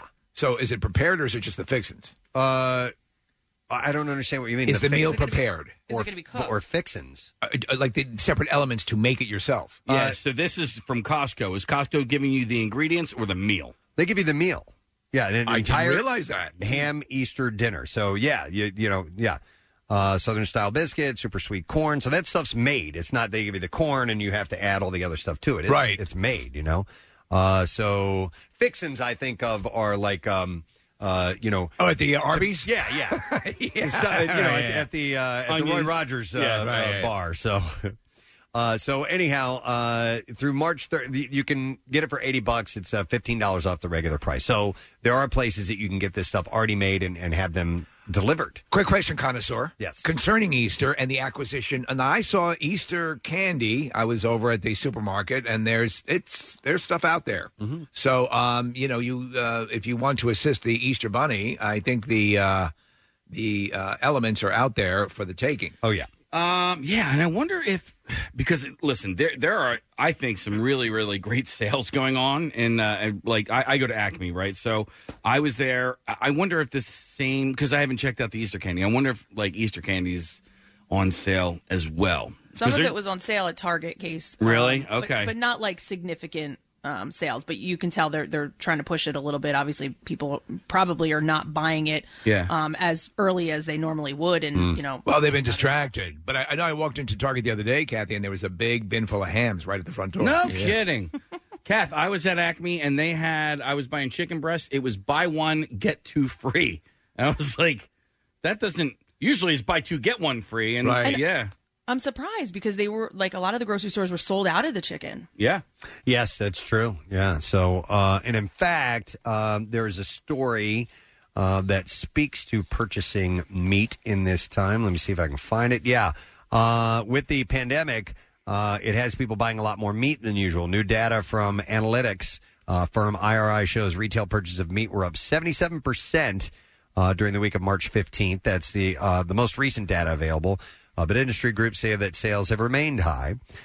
Fresh chicken sales climbed 76.5%. Beef sales increased 73.1%, and pork sales increased 89.2%. How much are chicken sales up? Chicken sales are up 76.5%. Dear God, this is a catastrophe. Yeah. But pork is up the most with 89.2%. Ground beef purchases doubled. It raked in the highest sales in absolute dollars of any meat product. Again, so obviously the medical professionals on the front lines and all the people who are doing the incredibly courageous stuff that's going on right now, hats off to you, but also the truck drivers who are making sure that this stuff is getting delivered to the stores, to go into a store and have it pretty much be the same except for the odd omission of maybe toilet paper and a few other things is pretty astonishing. Yeah. So the fact that continues is no small feat. Yeah, I bought a ton of meat the other day, and thank you to Mark Summers yesterday for just saying the name Bobby Flay, because I ended up making hamburgers for dinner last night. There you go. Because did you dress as Bobby Flay? I did not. No, last night was because I know you all have costumes at home. Too. Dude, I don't have the same, like Preston's costume closet is way better than mine, and Jackie Bam Bam's. Dude, that guy has got, like, it's basically like being backstage at a Broadway show. He's got so much stuff. But anyway, let's get back to the meat, Steve. That's what we're really talking about here. The meat. So anyway, you'd mentioned thanks to Mark Summers. Yeah, he mentioned you made hamburgers. Made hamburgers, and I did the Bobby Flay recipe yesterday. Oh, basically, just because he said the name Bobby Flay. What does that entail? What is it? Yeah, you know what? It's very, very simple. He only recommends salt and pepper. He recommends 80-20. What? No, I'm sorry, Preston. I'm not it's just as talented in the kitchen as you are. Okay. How does it make you feel, Casey? No, it's fine. I gave Casey a look like, that's it? That's what you put. That's what everybody puts on hamburgers. Anyway, go ahead. No, it's fine. I'm done. I thought there was going to be some awesome secret ingredient. I will tell you something that Bobby Flay recommends you do, and it's part of the thing that I've always carried with me. Yeah. Is as you're preparing the burger, you make a divot in the middle of the burger so that the juices congeal in that part and keep the burger moist. Stay in, yes. Boom. Yeah. So it was 80 what? 80-20 beef. So and 80% fat and stuff like that. Yeah, the fattier the meat, the tastier the burger. You have to remember that's true for porn as well. You have to remember, Preston. Not everybody's at your level, like of understanding. No, I mean It was at that point that Casey felt he was being condescended to. No, he doesn't realize. Like I can make fried eggs, I can make hamburgers, and you can dance. I can dance. You can dance. You have that. You can dance. And I can dance. You can dance better than I can, no question. Yeah. Right here, they made burgers and they danced. Oh my God! If we don't allow our children to make burgers, how will they be burger worthy? That's why I've given permission for a burger barbecue this weekend at the factory out on the city limits. It's at the other side of town, right? Yeah. Burger Loops. See, I'm glad you told me. Yeah, me too. I'm super glad about that. Yeah. This will be in next year's Taylor Rush Madness. No, it won't, because we're not filming anything. Well, we're not. No, we're not. No, but we have a mall artist who's drawing all this. I thought Connor was here to help do the camera. No, he's making our new coffee drink. You're filming it all, and then you're sending it all to Nick Murphy. Yeah, via interwebs. Okay, cool. Good. All right, excellent. Cool. All right. You don't want this lost. That'd be the biggest tragedy of a global pandemic. I think you are kind of the only person on the show that can cook. Marissa's not bad, but she's a vegetarian. So I don't really, but nobody else really here can prepare meals on the, you worked as a chef, did you not? It's a cook, not a chef, but a shook. Listen, I just growing up, I mean, it's one of the things you need to learn how to do if you've never lived alone. That's right. No. Oh, see, I moved out. Yes. Yeah, so I had to live on my own, so I had to figure stuff out. Yeah. The funny thing is, you were in the running away club. You think you would have. But I think you would have left the house earlier. But I quit. Right. I went to the Pine Cone Club. When things started getting real, I was like, yo, I don't really want to. I don't know how to cook. But I think a guy skill is you need to know how to grill. Yes. It's just I always took it upon myself. I'm going to do that. And I love it. And I grill year round. So you guys have a separate freezer? We used to. We just sold it because we stopped using it after a while. Yeah, we kept it in the basement. We would fill it. We filled it up when we got it, and then wow, I forgot we put that in there 5 years ago, and so we eventually got rid of it. So we got one about 6 weeks ago, pre-pandemic, just out of coincidence, and I'm so glad we have it now. And this whole conversation started off with meat. It's mostly meats in our freezer downstairs, and I have been grilling. If not every night, almost every night. Every other night. It's I love it. To that freezer point, Preston, we had the same thing when we were in Manayunk. We had one in the basement. Okay, we'll get this. We'll freeze a whole bunch of stuff. And then we were going through it one day, and then it was a birthday cake, and we had no idea whose birthday it was, who it pertained to. There was no name on it. It was a full frozen cake, and we realized we're really not using this freezer a lot. Yeah. Somebody says my new title should be The Condescender. Honest to God, I had only gotten into step 1 of said recipe when he shakes his head like salt and pepper. I'm like, I know. I was. Well, you know what? And I almost a while back I said something because you're like, I cooked, man. I made hamburgers, and I'm like, I almost said, well, that is pretty much the most basic thing you can make. Not the way I make them. I put jalapenos in mine. Ooh, now you didn't tell me that. Well, I didn't put them in yesterday. He didn't have time to. You were condescending all over his face. Too quickly. All over my face. I'm going to condescend all over in your my face. eyes and in my ears. It tastes terrible. Salty. This is what I hear. I think we have a new burger flavor. So anyhow, semen is salty, is what I hear. I don't even know where we were and what part of this I'm wrapping up. I guess you can get you can buy your Easter dinners. Do I have time for one more? I guess because Or do wait, we, yeah, 'cause we got to do Fox Good Day. We have to do Fox Good Should Day. we break now? We can break now. And I can save this stuff for another time. I feel like, well, yeah. What? Yeah, we got to break now. All right, let's do it. All right, so anyhow, I have more of the connoisseur stuff to get to eventually, but in the interest of time, we want to talk Tiger King. We're going to do that shortly after 8 o'clock. We got to get to Fox Good Day, the Daily Rush Madness matchups, and your chance to win cash, $500. It's MMR's Rock Refund. That is on the way. We'll take a break and come back in just a moment. Stay with us.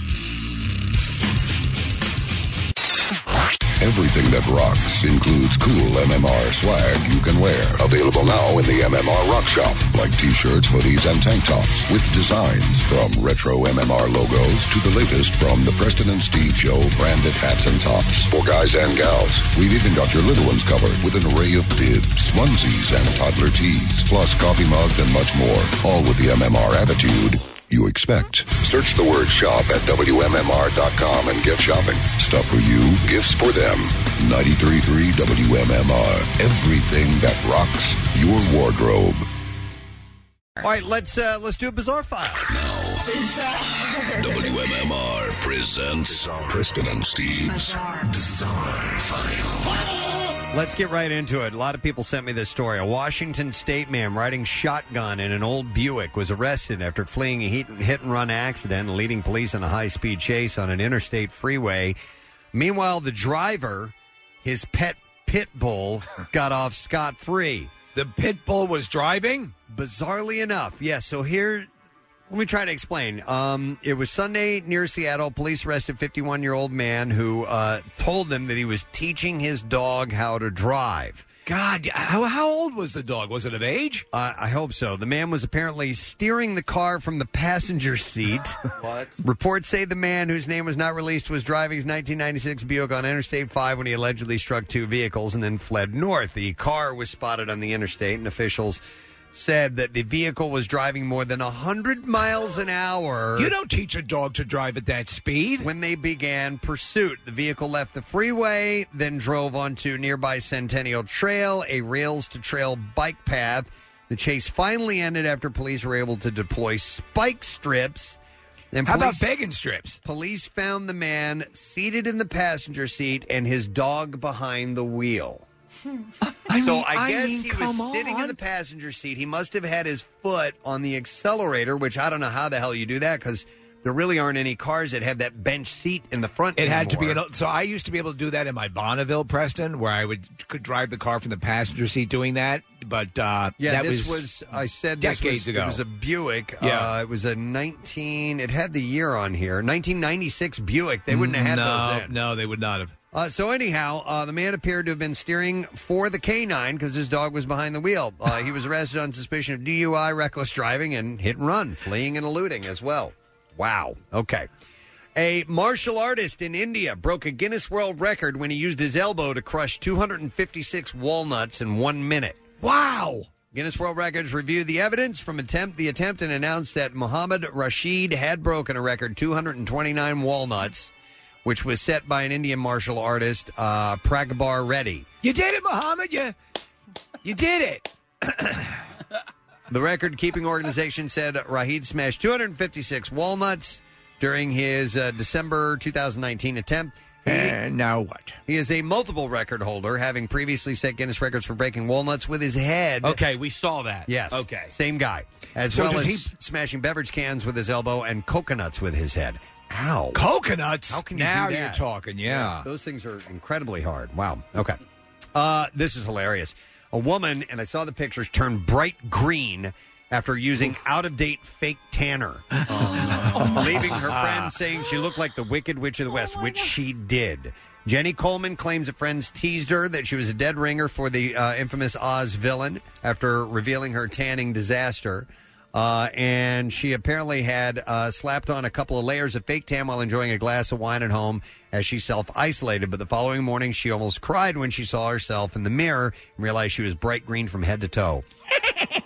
Jenny was forced to repeatedly shower using exfoliant in a desperate bid to banish the neon glow. She said it took a few days to properly come off. I spent all weekend trying to scrub it off. It put me off tanning for a bit. Yeah, I would imagine so. Before she put it on, she said it had a little green tint to it, but she didn't think it was that bad.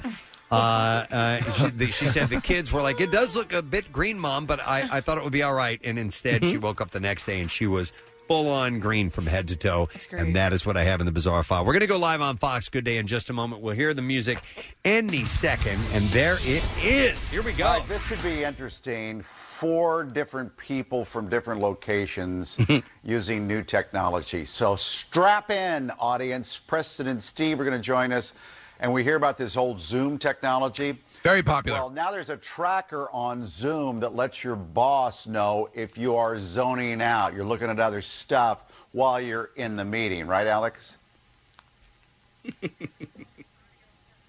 We can't hear her at all. She's at home now. Yeah. Yeah, Mike, you're going to have to tell us what she's saying. Can Mike hear us? Ooh, Mike not. Ooh, we can hear Mike. I think we just lost everything. I think we lost the connection. All righty then. Either that or they're just pretending like they're not paying attention. Just How like rude. the story. That was interesting. All right. Well, Oh, well. I brought the volume back down because we're done. Okay. Yeah, I guess they have that. Well, Alex is at home and Mike is in the studio, and then they've done kind of what we did, sort of thinned out the herd a little bit to spread out. And hey, what? We have breaking news. What? Yeah. This was Breaking news. Breaking news. It broke last night, but It's not serious breaking news. If it's news to me, it's breaking news. Yes. Right. Coach Jim DeBattista from Delco, the Biggest Loser, came out to the Cardboard Classic. Yeah. He won the whole damn thing. He won the whole damn thing. The Biggest Loser. And Oh, that's awesome. And that happened last night. So here's the deal.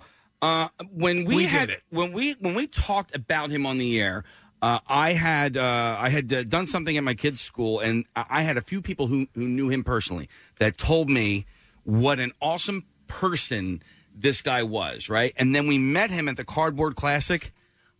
What a nice guy he was. What a nice guy he was. And I'm really, really happy for him that he was able to make this change. What do you get? What do you get for winning $100,000? Nice. $100,000, and then whatever else comes with being on The Biggest Loser, like maybe some endorsement deals and product stuff and stuff like that. But like you also you get your life back. You know what I mean? And listen, he cared enough. He wanted to be around for his family, and he was a coach, and he does all this stuff, which is great. Casey, you talk about the Cardboard Classic. It seems like the Cardboard Classic was a decade ago. I know. It was less than a month ago. Yeah. This is cool, and they'll probably invite him back. I would imagine the winners come back from time to time. I would think so, or at least they go and check on him, something like that. So he'll be forever a part of that show. Well, when all this is passed, we'll get him in, and that'll be very cool. That's very nice. That's awesome. You should get him on the blower anyway. That's phone. Hey, I want to mention something real quick since we have a second here because we got to wait like 2 more minutes before I give you your word for the day for the MMR Rock refund. But I'd like to urge those who can or are willing to get out and leave your confines to donate blood because I did that yesterday. Mm-hmm. I went to the Talmenton Mennonite Church, which is just like 3 miles from my house. Red Cross. I checked redcrossblood.org. Well, actually, I was driving by and I saw. And you saw it? I saw the trucks and I stopped in and they were like, "Yeah, just go on the website. We're here tomorrow as well. Make an appointment." I made an appointment, and you can also do this rapid pass where you fill out the information ahead of time, and if there is a wait, you don't have to sit down and do all That's the paperwork awesome. and answer the questions and stuff. So I did that, and they took me right in, and I got it done, and they were super duper nice. They were very, very thorough about being clean and making sure that all the rules were being followed. Yeah. And it was quick, man. I was in and out in less than an hour. Oh, it was, no kidding. It was really fast. So I'm going to do likewise. I want to look for a similar situation. If there's one close to me, Marissa, you said this. The link is up on PrestonandSteve.com. Yeah, if you just go to redcrossblood.org, you literally, as soon as you go there, it asks for your zip code. Okay. You put your zip code in, and it tells you exactly Yep. where there are donation centers. It'll tell near you the closest ones to you. All right, Yeah, excellent, it's excellent. real easy. And we see a picture of you, Press. You're surrounded by the Phlebotomist? Is that what they call it? I'm not sure what the term they use technically, but I know people who draw blood of phlebotomists. I'm not sure what they call them at the Red Cross. Botanist. There's a girl on the right in this photo. Her name was Alexis, and I posted this. She goes, "Oh my God, it looks like I'm flipping you off." Yeah, it does. The picture of her right hand. It was just a fleeting moment. She was moving her fingers around, and it looks like she's flipping me off. But they were all listeners of MMR. They were really excited that I stopped by there, and they're thankful for everybody who can donate. And I posted a picture on social media of that, and I got a lot of response from people who are like cancer patients and things along those lines. Normally you think of blood being used in cases of, somebody's been in a car accident and they're losing blood. It's used regularly all the time for all kinds of things that you may not know about. And right now, even though the blood drives are happening, people are hesitant to go out to these. They're following the rules, social distancing, and all that is taking place. It is very, very essential. And a lot of the big blood drives were canceled because of the amounts of people. So now there are these smaller ones that are popping up at your schools and your churches that you can go and participate in. So I would just like to forward that notion. And if you have been looking to get out of the house, but you can't think of anything essential you might need to do, that certainly is something. And obviously, they're going to take massive precautions, so you can be very confident. Yeah, that's what I said. They covered all the bases. You're good to go, and you don't have anything to worry about. So if you get a chance, donate blood, because that's going to be another residual effect of this that's really important. We've heard about food, and blood is one of those things in that list. So I just want to put that out there, and if you can help out, that'd be great. In the meantime, 93.3 WMMR. Now, your rock refund keyword. And that word is worth $500 for this hour. It happens 7 more times today, by the way. Or no, 6 more times today. It's 7 altogether. So the word I'm going to give you is chase. CHASE. And you have until 15 minutes after the hour to enter it. 3 ways to do that. You can text it to the special contest short code number, which is 45911. Or if you'd like to be automatically entered for the $10,000 grand prize, just enter the word chase at the MMR mobile app or at WMMR.com. CHASE. One random entry wins $500 in this company-wide contest, and that person will get a call from Beasley, so be sure to answer your phone if it rings in a little bit. Contest rules are available at WMMR.com. It's sponsored by A&T Subaru and Chevy in Sellersville. So if you miss it now, we got it at 10, noon, 2, 4, 6, and 8 p.m. So good luck to you. We're going to take a break. We'll come back in a second. When we return, the Tiger King. Yeah. We're talking. Stay with us. And it's filled with spoilers, so just a heads up. We'll be right back. Love MMR? Buy some gear. Check out the rock shop at WMMR.com. Snazzy. When a reporter finishes a story, what questions did you wish they'd asked? What's one unexpected detail they didn't have time to explore? Why is it even happening? Get to the why behind issues that matter in your community.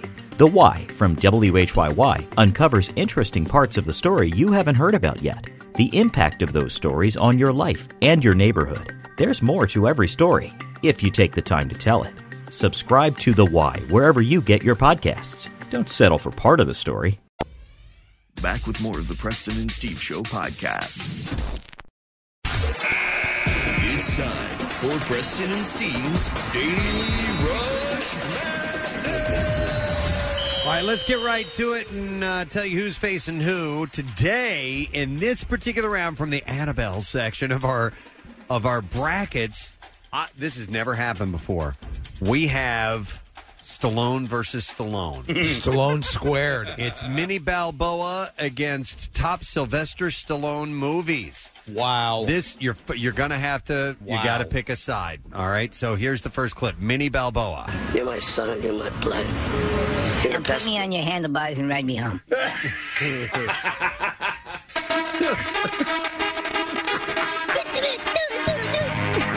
Hey, Preston, he's on a Shetland pony.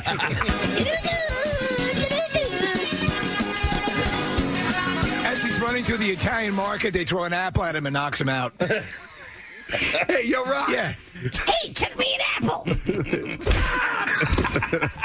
All right, so that one is going to face off against the top Sylvester Stallone movies. Here's a clip from that. You can't have the cure without the disease. I'm Robert Smith, and you're the cure. The You Cure. give me crap for wearing eyeliner in my hair. You say it looks weird. I'm telling you, this is the beginning of something big. Smeared lipstick. I don't know. Look at this. It's Friday is the day I'm in love. Oh, Friday. That's the day for love. Take it again. I can't take it. Thursday I'm in love. Yeah. What the hell does that mean? Friday. That's when people traditionally fall in love. Those two videos are facing off against each other. You can go to PrestonandSteve.com and you can vote. Right now, it's easy to do, and you don't have to enter any information. You just go ahead and vote. So please do that. There's 4 matchups today, and we want to hear what you have to say. All right. We've been dying to talk about this show. By the way, this is a warning. There are going to be spoilers. If you've wanted to see Tiger King and have not seen it yet, we're going to be revealing information. It's not going to make it any less entertaining if you do hear what we have to say. But there are a lot of things in this documentary, a lot of bombs that are dropped, so to speak, in each episode where you just go, it just went up another level. What are you talking about? So I think the full spoiler approach, because listen, we have to talk about just to compare notes with other people. Yeah. I think this is going to incite more people to watch it because you're going to say, "You've got to be kidding me." By the way, and as Kathy as dressed as Carol Baskin this morning, she's at her home, but you can't see it, but she's posting pictures on social media. Come Halloween, if you have a group of about 20 people, there's plenty to get out of just this show alone. 20 people could go out as a group costume. I'm looking at the list of characters from this documentary, and there are so many of them that have a personal, distinctive style that you can easily dress a group of 20 people as the cast of Tiger King. It's unbelievable. So if you haven't seen it yet and you want to plan for Halloween now, take a look, man. I saw, and I wish I would have at least screen captured this tweet, because basically all they did in this tweet was, in a very, very, very succinct way, they put everything that happened in the 7-episode documentary in one very succinct 250 character tweet. Yes. Okay. Sure. And it's ridiculous. Well, again, what it is, and I saw someone else describe it. It's as nuclear. It's nuclear white trash meets Shakespeare. It's a Shakespearean drama with characters and betrayal and love and everything you'd associate with a classic Shakespearean work. Yeah. But carried out.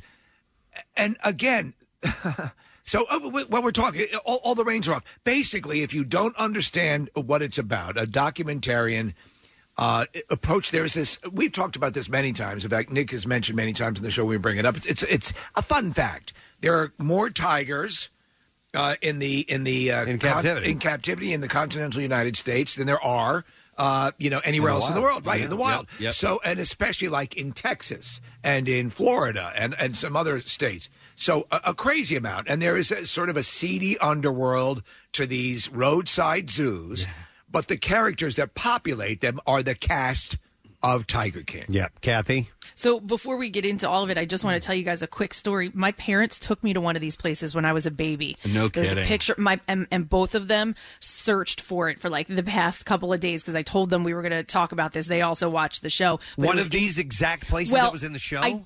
I'm not sure if it was one of these exact places. It was in Tampa, and I know Carol Baskin's place is in Tampa, but that's where we were. We were in Tampa, and there's a picture of me as a baby. I was probably 1 with my mom and dad and a baby tiger. And my dad said, yep, we went to a place similar to this where you could go. You had the experience. The baby tigers were running around you. So it was, and we searched for the damn picture and we couldn't find it. They've been around for years. So years ago, we went to a place in Florida that was called Lion Country Safari. It was one of these where you stay in your car, and they basically had all these acres of land, and the tiger and the lions were out there, the way you do any sort of drive-through zoo. So that was the scenario. This is wholly other. All right. So, you know what? Feel free to call in with anything. What do you want to talk about? So here's how I'd kind of like to get the discussion started, because we're going to operate under the assumption everybody listening has heard this. Not everybody has, but we're gonna speak as if we've all seen this together. Who do you like the most, and who do you hate the most? I think we all maybe agree on who we like the most, right? Some of us do. I'll tell you who I found the most.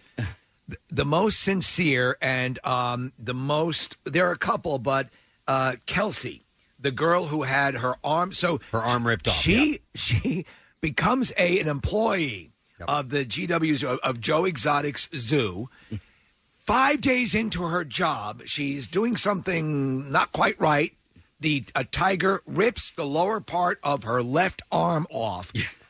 Just days later, she's back at work 5 days because she didn't want to make the zoo and Joe look bad. By the way, Joe went into the gift shop and made sure he told everybody they could have their money back if they wanted. Because someone's arm had just been ripped off. Wait, and his comment of I'm never going to financially recover from this. Not that the girl had left with her arm ripped off. Yeah. So going back to our favorite characters, we'll go around the room here. I think Casey and I agree on our favorite. Yes. Eric, the guy with the long red hair. That's me too. I'm with you on that. He seemed to really love the animals. He does. He was he was a guy that didn't have much going on in his life, and he found a home. He found somewhere. Answered an ad on Craigslist. Yeah. And so he's really. There are a few people who are purely in it and actually give a rat's ass about the animals. Sadly, most do not. Yeah. When he had to go and testify, and they interview him later on, he was hammered. Yes. You could tell that he passes out on his bed. Yeah, he had just had it. And he's got like a stuffed tiger next to him on the much like Kathy does. Nick, right how about you?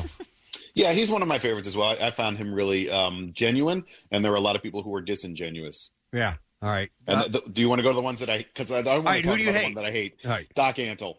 Really? I can't stand that guy. I don't like him, but I was most fascinated by him. So Doc is. I'll tell you why. Yeah, go ahead, Nick.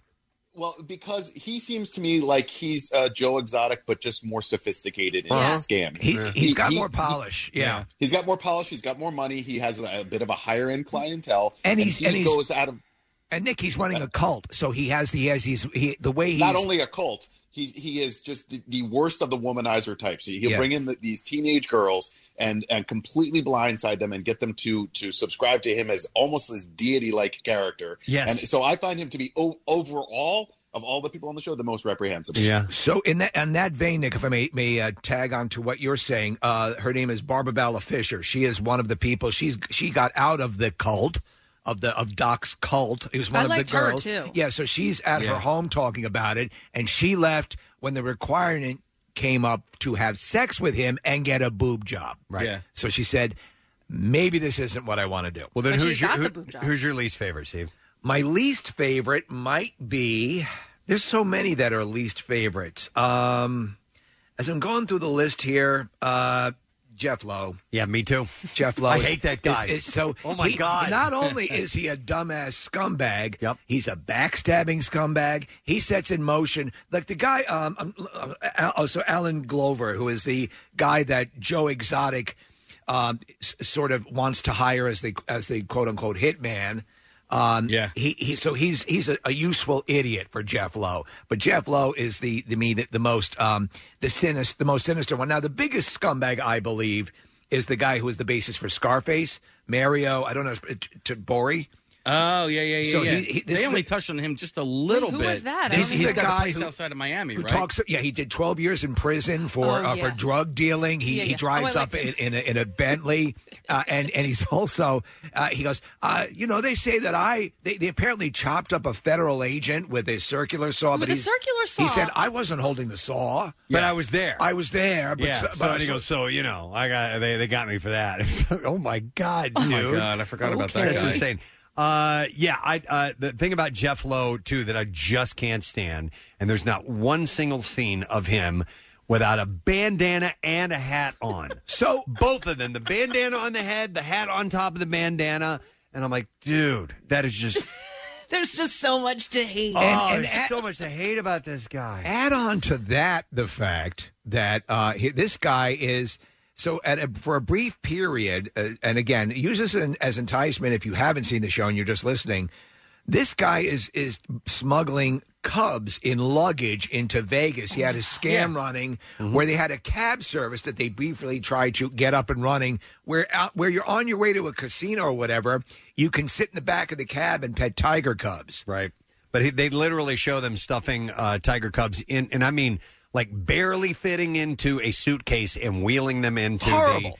wheeling them into. So they could get them up to the hotel room. Yes, and have parties exactly. in the hotel room with a bunch of ladies. Yeah, Kathy, who do you hate the most on that show? I mean, who I'm dressed as, Carol Baskin. I mean, when I first started to watch it, I thought, well, she's just annoying, but like she's not like the rest of them.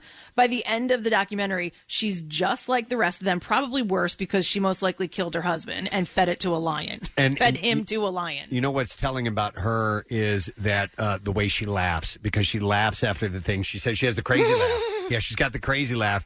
And the story of her and her first husband. Oh, my God. How they met. And long story short, she ends up holding a gun on him while they're driving around town. It's that bizarre. So retell the story. I forget. The first husband is wealthy, right? Are you going to tell it? No, go ahead. Okay, so she is walking down the street. She had a fight with her ex-husband or her fiance or husband at the time. He sees her, picks her up, or he says, "Why don't you get in the truck? I'll take you where you need to go." And she's like, "No, I'm not going to get in the truck with you." He goes, "Well, I have a gun in here. You can hold it on me, and that way you'll know it's safe." And she holds a gun on him the whole time that they're driving around. And then spends the that's night how with their him. relationship started out. Mm-hmm.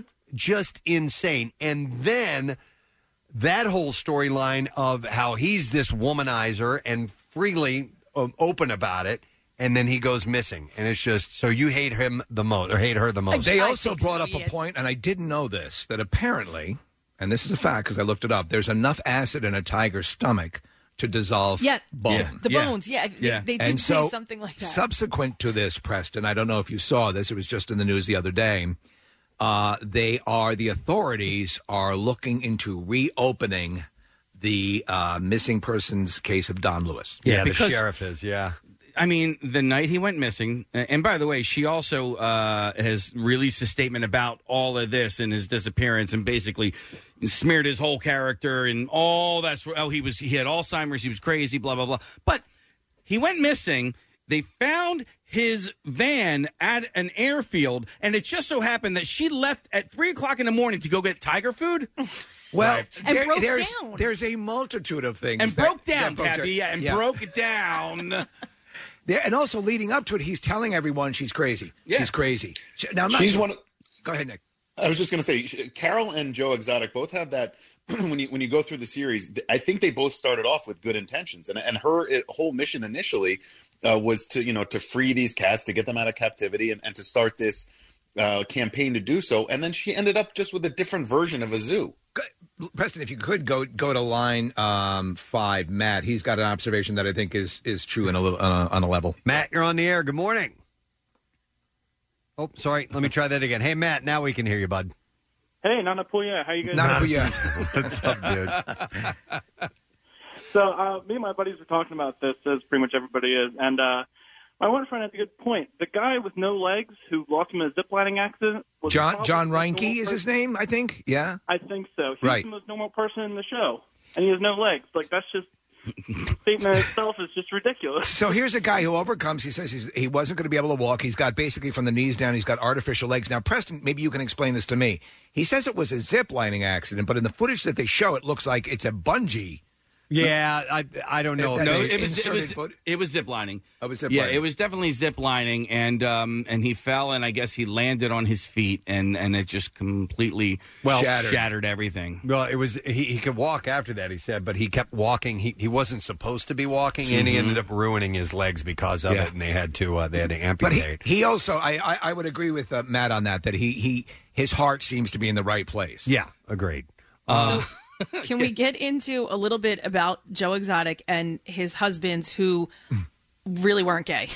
Yes. Okay. So, and listen. And this like we redefined. said, this conversation we're having as if everybody's seen the show. If you haven't, then this is going to be a tad bit confusing for you. But yeah, Joe was, he married 2 guys. Joe is gay. And as the story progresses, we find out that the guys are really they're either they're being with him because he is an enabler and is allowed to supply them with money that can get them meth or drugs or whatever drugs they may do, pot and meth and so forth. Exactly. And that maybe they and listen, some addicts will do they'll do that. Yeah. They They'll do whatever they will can. do whatever they can. It's not an old story, but so the boyfriends then slash husbands would be John Finlay, who's the guy who is famous for having like 3 teeth in his head when the series was on. Was it what's the other one? Travis. Travis. Yeah. So incredibly I liked him, tragic. too. And then Dylan, who's the guy who was the last boyfriend. Did they marry? Yes. They he did marry. married 2 months Two after months Travis after. died. After, yeah. So let's talk about if you're talking about one of the oh my God moments of Yeah. any series you will ever see. Yes. There's a scene where the guy is who is the campaign manager? I forgot his name. Okay, Oh, yeah. I have it here. Joshua Dial. Right, so Joshua Dial is sitting in the office. So at a brief point, you guys know who have watched the show, Joe Exotic decides to run for first president and then tamps it down to governor. Right. He hires a guy who says, what the hell? This is interesting. I'll try to go along with this. And so one of Joe's husband slash boyfriends comes in, and he's been walking around playing with guns. Travis likes to point guns at people, by the way. Right, and wake people up holding guns on them. Mm-hmm. So, in fact, he'd done it multiple times. He goes into this office, and you're seeing a security camera in the office. This is real footage. The guy's sitting there talking to Travis, who you can't see, right? And he's holding a gun and playing with the gun. And then you see a flash. Yep. And he blows his brains out right in front of him. And this is footage right there. And you see Josh, this guy, sitting there frozen with his mouth open, so much so, and Casey and I were saying, I'm sure everybody did, you thought maybe your TV screen froze because it's an extended amount of time he's sitting there with his mouth open, but there's a time a counter in the corner you can see that's moving. So it's live video of him just sitting there trying to process what he just saw. This guy accidentally kill himself in front of him. Right, and he gets up, and Kathy, if you remember, he goes over and says, he was known to be a practical joker. Yeah. Wait, you think it was an accident? I do think it was an accident. Oh, Yeah. see, I thought he killed himself. Well, so he had also talked about how he wanted to kill himself, but what he was saying was that he pointed the gun at the campaign manager, and the campaign manager's like, don't do that. And then Travis says, you can't fire because it's a Ruger, and Rugers won't fire if something. He said there's no clip, meaning a magazine in it, Right. or something along those lines. But there are multiple shots in this show where people are just going around popping off rounds. In fact, there's one where Joe is pointing the gun right at the camera, and he does it like a few times. Yeah, and then he moves the gun to the side and starts shooting, and I'm like, that thing was loaded? Yeah. And you're pointing it at a cameraman? You're insane. Not only that, he's playing with a couple of his female employees, Yes! and he's shooting at their feet. Yeah, like Almost dance. And they're laughing. And they were laughing. You're right, Kathy. I'm like, it's only a matter of time before somebody dies if you're doing that, without question. Somebody's going to get shot and killed, and that's exactly what happened. Do you want to play a quick audio clip of Joe to kind of put in context the kind of guy we're talking about? Yeah, which one? I've got a clip. So a tornado's coming. So Joe decides the thing to do is to hop on his ATV and ride out to look at the tornado. All right. Hang on. Man, wow, we have a lot of clips. Yeah, I thought we only had there's a lot of clips. Damn it. Here we go. It's just the thing you don't want when you have tigers, folks, is a real live tornado, and there ain't nothing you can do besides protect yourself. Oh. There he nothing you can do.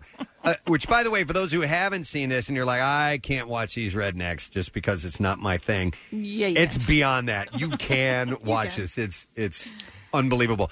And I think, and we have to address this because we only have a limited amount of time we're going to talk about this. The best scene in the entire thing is the fat dude riding the jet ski. Jet ski. James Garrettson. It was my wife and I are sitting and watching this, and all of a sudden they show it, and I'm laughing my ass And off. so James Garrettson's also one of the biggest pricks in the whole thing because Yes. he's the one who's contacts the FBI and manipulates the whole thing. And by the way, and guys, this is what I just realized this morning. Do you know what song was playing when they cut to him for the first time on the Wave Runner? Is it Eye of the Tiger? It's Eye of the There we Tiger. go, Seriously? It's hilarious. He's bouncing along, his jowls are jiggling, and Oh my God, his hair like blowing in the wind. By the way, they all have awesome haircuts. oh yeah. And so, it serves no purpose in the entire documentary. They just Nothing. said it was probably his idea. Yeah. And you got to get shots of me riding on the jet ski. And then they were like, "How can we not put this in this documentary? It's so priceless." Well, How about that guy, Alan Glover, the guy that was supposedly going to be the hitman for Carol Baskin, at the end of the whole series doing an interview in the bath? Yeah, he's sitting there in his bath and he's talking about, I wasn't long A bubble bath. Right. in some trailer. What? Okay. All right. We'll shoot you in the bathtub. Sure, why not? To Nick's point about Doc, about the Doc Antle. right, Doc Antle. So Doc Antle is always orchestrating shots. I'm going to get on the couch here, and you get the, and so he's always aware of his image. He becomes the director a few times. Yep. What do you guys? I mean, overall, what parts of Joe Exotic did you find most endearing? Because he's a complicated character, which I think is part of the reason why the show is so appealing. Is that he's not black and white. You're right. There were moments of I guess bizarrely a little bit of sympathy I had for the guy. But then again, I would remind myself of the videos that he's putting together, shooting mannequins and pretending like it was Carol Baskin. Lover or hater, that's a pretty damn terrible message to be sending.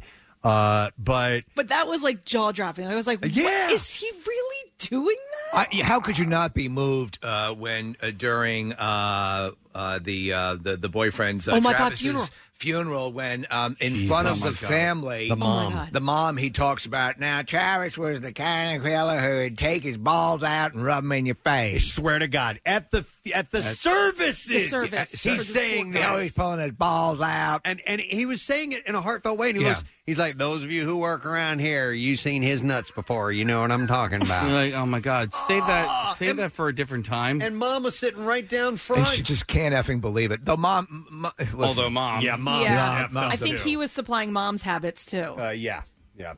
There's a lot of calls coming in. Let me just go to a couple of here. I'm going to go to Dale. Hi, Dale. You're on the air. Good morning. Hey, how's it going, guys? Good. What's up, Dale? My favorite part of the whole thing was the Walmart pizza. Oh Oh my dude. God, you're right. Oh my God, so gross. These people were getting trash cans of expired meat and then putting it on pizza and eating it. And serving it to So they set up a pizza thing right next to on the grounds, right next to an open cage of feces ridden tigers, and they so literally meat that had expired that was being thrown out from Walmart was going over there with ostensibly to be fed to the tigers, but was ending up on the pizza. And not only the that, workers and were- the workers, that's what, Kathy, that's what they would subside on was that expired meat. And you know what? And that's one thing they just kind of glanced over a little bit were the conditions that these people were living in. Because the majority of the documentary shows, the zoo and what you're seeing and those enclosures and things looked like they were sturdy and they were well constructed and everything. And then at one point they just go into where the staff is living.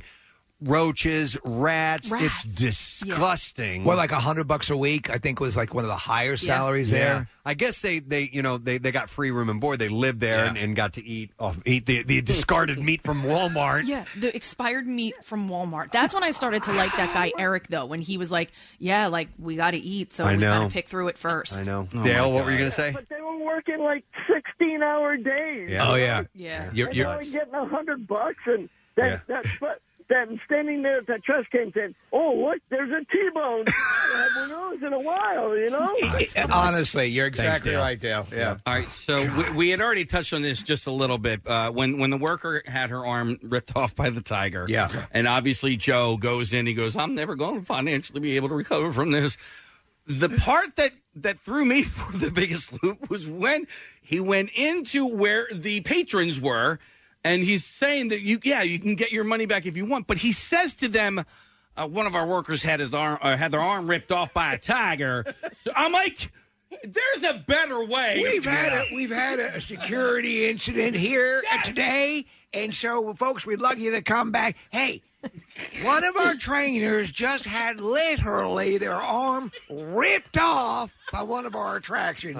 So everyone's going to get a free condom. By the way, they do refer to her as a female in the documentary series, but afterwards she said she is, refers to herself as a he. She's identified. Okay. I know that. Nick, All right. what were you going to say? She's transgender, right, Kath? I guess I don't. Okay. I don't know. I just know that she said that. Well, she goes by identifies he. as male. Identifies as Okay. he. So I brought him up yesterday, and Casey, I know how you feel about him, but there was something about that Rick Kirkham guy, the producer, that I liked, the guy with the cowboy hat, and I think maybe it was just because he didn't present anything that he was talking about with any levels of BS. He just was straightforward. He's like, this is what I do. I'm a reality show producer, and I believe he's part of the reason why all of this footage exists, because it's 5 years worth of footage. No, his footage is all gone. It all burned down, Nick. So where did not all of it, I don't think. I think well, everything they filmed for that reality show that he was going to be producing it's gone. It burned down. Which, by the way, I think Joe did that. Of course he did. I think. Oh, Joe of course burned he that did. down. Yeah, that was to get rid of as much evidence as he could have. So if you're not familiar, Joe is currently in jail right now. But Serving 22 years. So Nick Kirkham's story was he was one of these old-time newspaper, TV, current affair. Yep. He worked on the show with Bill O'Reilly. So, the F It, We'll Do It Live era, he was one of the reporters that would go out and do stuff. And he knew he had gold. Oh, yeah. Like everything that he was filming, he was like, this is much better than I ever thought it was going to be. Well, that's what he said. He's like, this was going to be my retirement. This show, when we sold this, it was going to be huge. I think the whole documentary is telling because he's the first one that they actually interview, that they show, and it's like it's right out of film noir. He goes, where should I start? Yeah. I guess the beginning, and then he lights a cigarette, takes a big drag, exhales. He's like, it's a messed up story. And it's awesome. Boom, man. So he lives in Norway now. He left the country. Kidding. Yeah, he lives in Norway now, and he sets it off. But that is an interesting aspect. Going back to the earlier point, because there are levels, except for a few of the scumbags like Jeff Lowe. There's literally nothing. There's no moment in which you go, I can kind of see this guy's point. No, but what it does is a good documentary, Steve. Though in the beginning, in the first few episodes, is you kind of, at first you're like, oh, this Joe dude is this guy's a scumbag, and then they start to show Carol's story, and we'll go, well, wait a minute here. Yeah. Yeah, I mean, by the letter of the law, he's not doing anything illegal. But and then you almost take his side for a so little you bit. start going back and forth Yeah. between who you believe, who you like, who you dislike, and that's a well-done documentary. Well, my inclination, like with Carol, is to go, okay, she's now interceding on behalf of the animals. But then you look at her facility, she's not paying her staff. She's using all sorts of slimy tricks to get the people to work for her under the auspices of I'm doing the right thing for animals. Yeah. And, of course, we firmly believe she fed her dead husband to a tiger. Yeah, Marissa? There was just that one episode. It rolled in as the beginning of one, and they were like, oh, Carol's this, human rights or this animal rights activist. And then they show the tape of her, oh, I want to start my own animal kingdom. This is, you should invest. And they had that videotape, and I was like, oh, my God, this just, it rolls so well. Yeah. It's possible, except maybe for her. Maybe I don't know. I think some of these people may have started off with good intentions, and then they started. They got into the world of money and the showmanship behind it too. Because you look, they're all doing magic shows and stuff. Yeah. Even Doc Antle, these illusions and magic. Some kind of a really, really cheap. A Siegfried and Roy thing. So ultimately, too, and again, if you're worried, if you're an animal, listen, there's stuff there that's going to be troubling to watch, but that's the focus. The real zoo, the real animals are the people in this thing, because that collection is, Case. Hey, Connor, can you pull that one graphic up, the Saturday Night Live graphic, and just have Preston read it, because this was basically the summation of the 7-part series, basically in one sentence. All right, while he's pulling that up, Kathy, you wanted to say something? No, I was just going to say, in the beginning, I thought that Joe Exotic did have good intentions, and, that he wasn't so bad. Yeah, he was, a little trashy, but in the beginning, it was about the animals, and then clearly, by the end, it had nothing to do with the animals. So here's this meme. It says, Tiger King has everything. Tigers, lions, murder, a gay redneck thrope. a one-armed lesbian, alligator arson. I forgot about the alligators. Oh my God, I forgot about the alligators. Mullets, pizza made from expired Walmart meat, a zoo-based sex cult, a crazy cat lady, and country songs about tigers and gay love. It's just, it's so much. By the Did way, you guys his read that the video- alligators are Michael Jackson's? No. What? Yeah, Michael Jackson apparently owned some of the alligators that were there at one point. Of course. So one of the elements in the thing is, Preston, you brought up the story about the tigers getting, the animals getting loose. That they, and then I remember that story when it occurred. There was an owner of a zoo who kind of went crazy, and he released all the animals into this town, and that was just a footnote in this story. In this documentary. a horrible outcome. That's why these things are horrific. But again, that's just one small part. Yeah. So Jeff Lowe has a wife or girlfriend. She's pregnant at the end of the series. And so I looked some of them up yesterday just to kind of see where they are now. Yeah. And there was a tweet or something on Instagram that said, well, it's good to know that Jeff got his hot nanny. If you remember, he mentions hiring a hot nanny. So you have to see this picture. It's him and his wife and this amazingly hot woman in the middle of them, and this was just he sent it out, tweeted it out just a few days ago, 3 days ago. Yeah, so they have this open relationship thing, or they like to share partners, and so as she's pregnant in her pregnancy, they're literally flipping through a book of people that are hot, that could be the nanny, that could also be part of their little sex group. Oh my God! They're doing these women a favor. What woman could keep their hands off of Jeff Lowe? He makes sure to emphasize the fact that she needs to hit the gym when she's after she has the baby. Oh my God, yes! And she just laughs at it. She's like, "Oh my God!" Let me go to our buddy Craig Legons has some observations. Hey, Craig, how you doing, man? Hey, all you cool cats and kittens. Hey, it's Carol. What's up, dude? So many things. You talked about, nobody wants to see white rednecks. I'm black. That's all I want to see is white rednecks. Yeah. This was The Lion King if it was produced by the Jerry Springer Show. Yeah. So that was the one thing that I realized today was that the show is called Tiger King, and it's a take on Riff on the Lion King. Okay. And I'm like, oh my God. Yeah. Welcome to the show, Casey. The two things that got to me the most was this guy got two straight men to marry him. I can't get a lesbian to return my text, so that was amazing. And when I knew the show got to me, where it was so many outrageous things that I didn't even blink. When legless John Ranke pulled up to the courthouse in a tricked out monster mobile with a skeleton riding. Oh yeah, yes. And it's one of those rear wheels. Yeah. Yeah, I didn't even blink. It's like, okay, this is it. And no explanation at all. And it's like, I had a huge crush on federal prosecutor Amanda Green. She was like the one woman on the entire show that actually had a head on her shoulders, and she was, intelligent. But you had all these cartoon characters. You had Mugatu. You had Chucky. Well, they were going after Joe Exotic and everyone had to say that it was the flimsiest of charges. So he was, attempting, or there had been inquiries into a murder for hire and on Carol, but they said they then added on all the animal abuse charges, and that's what got him into jail. Yeah.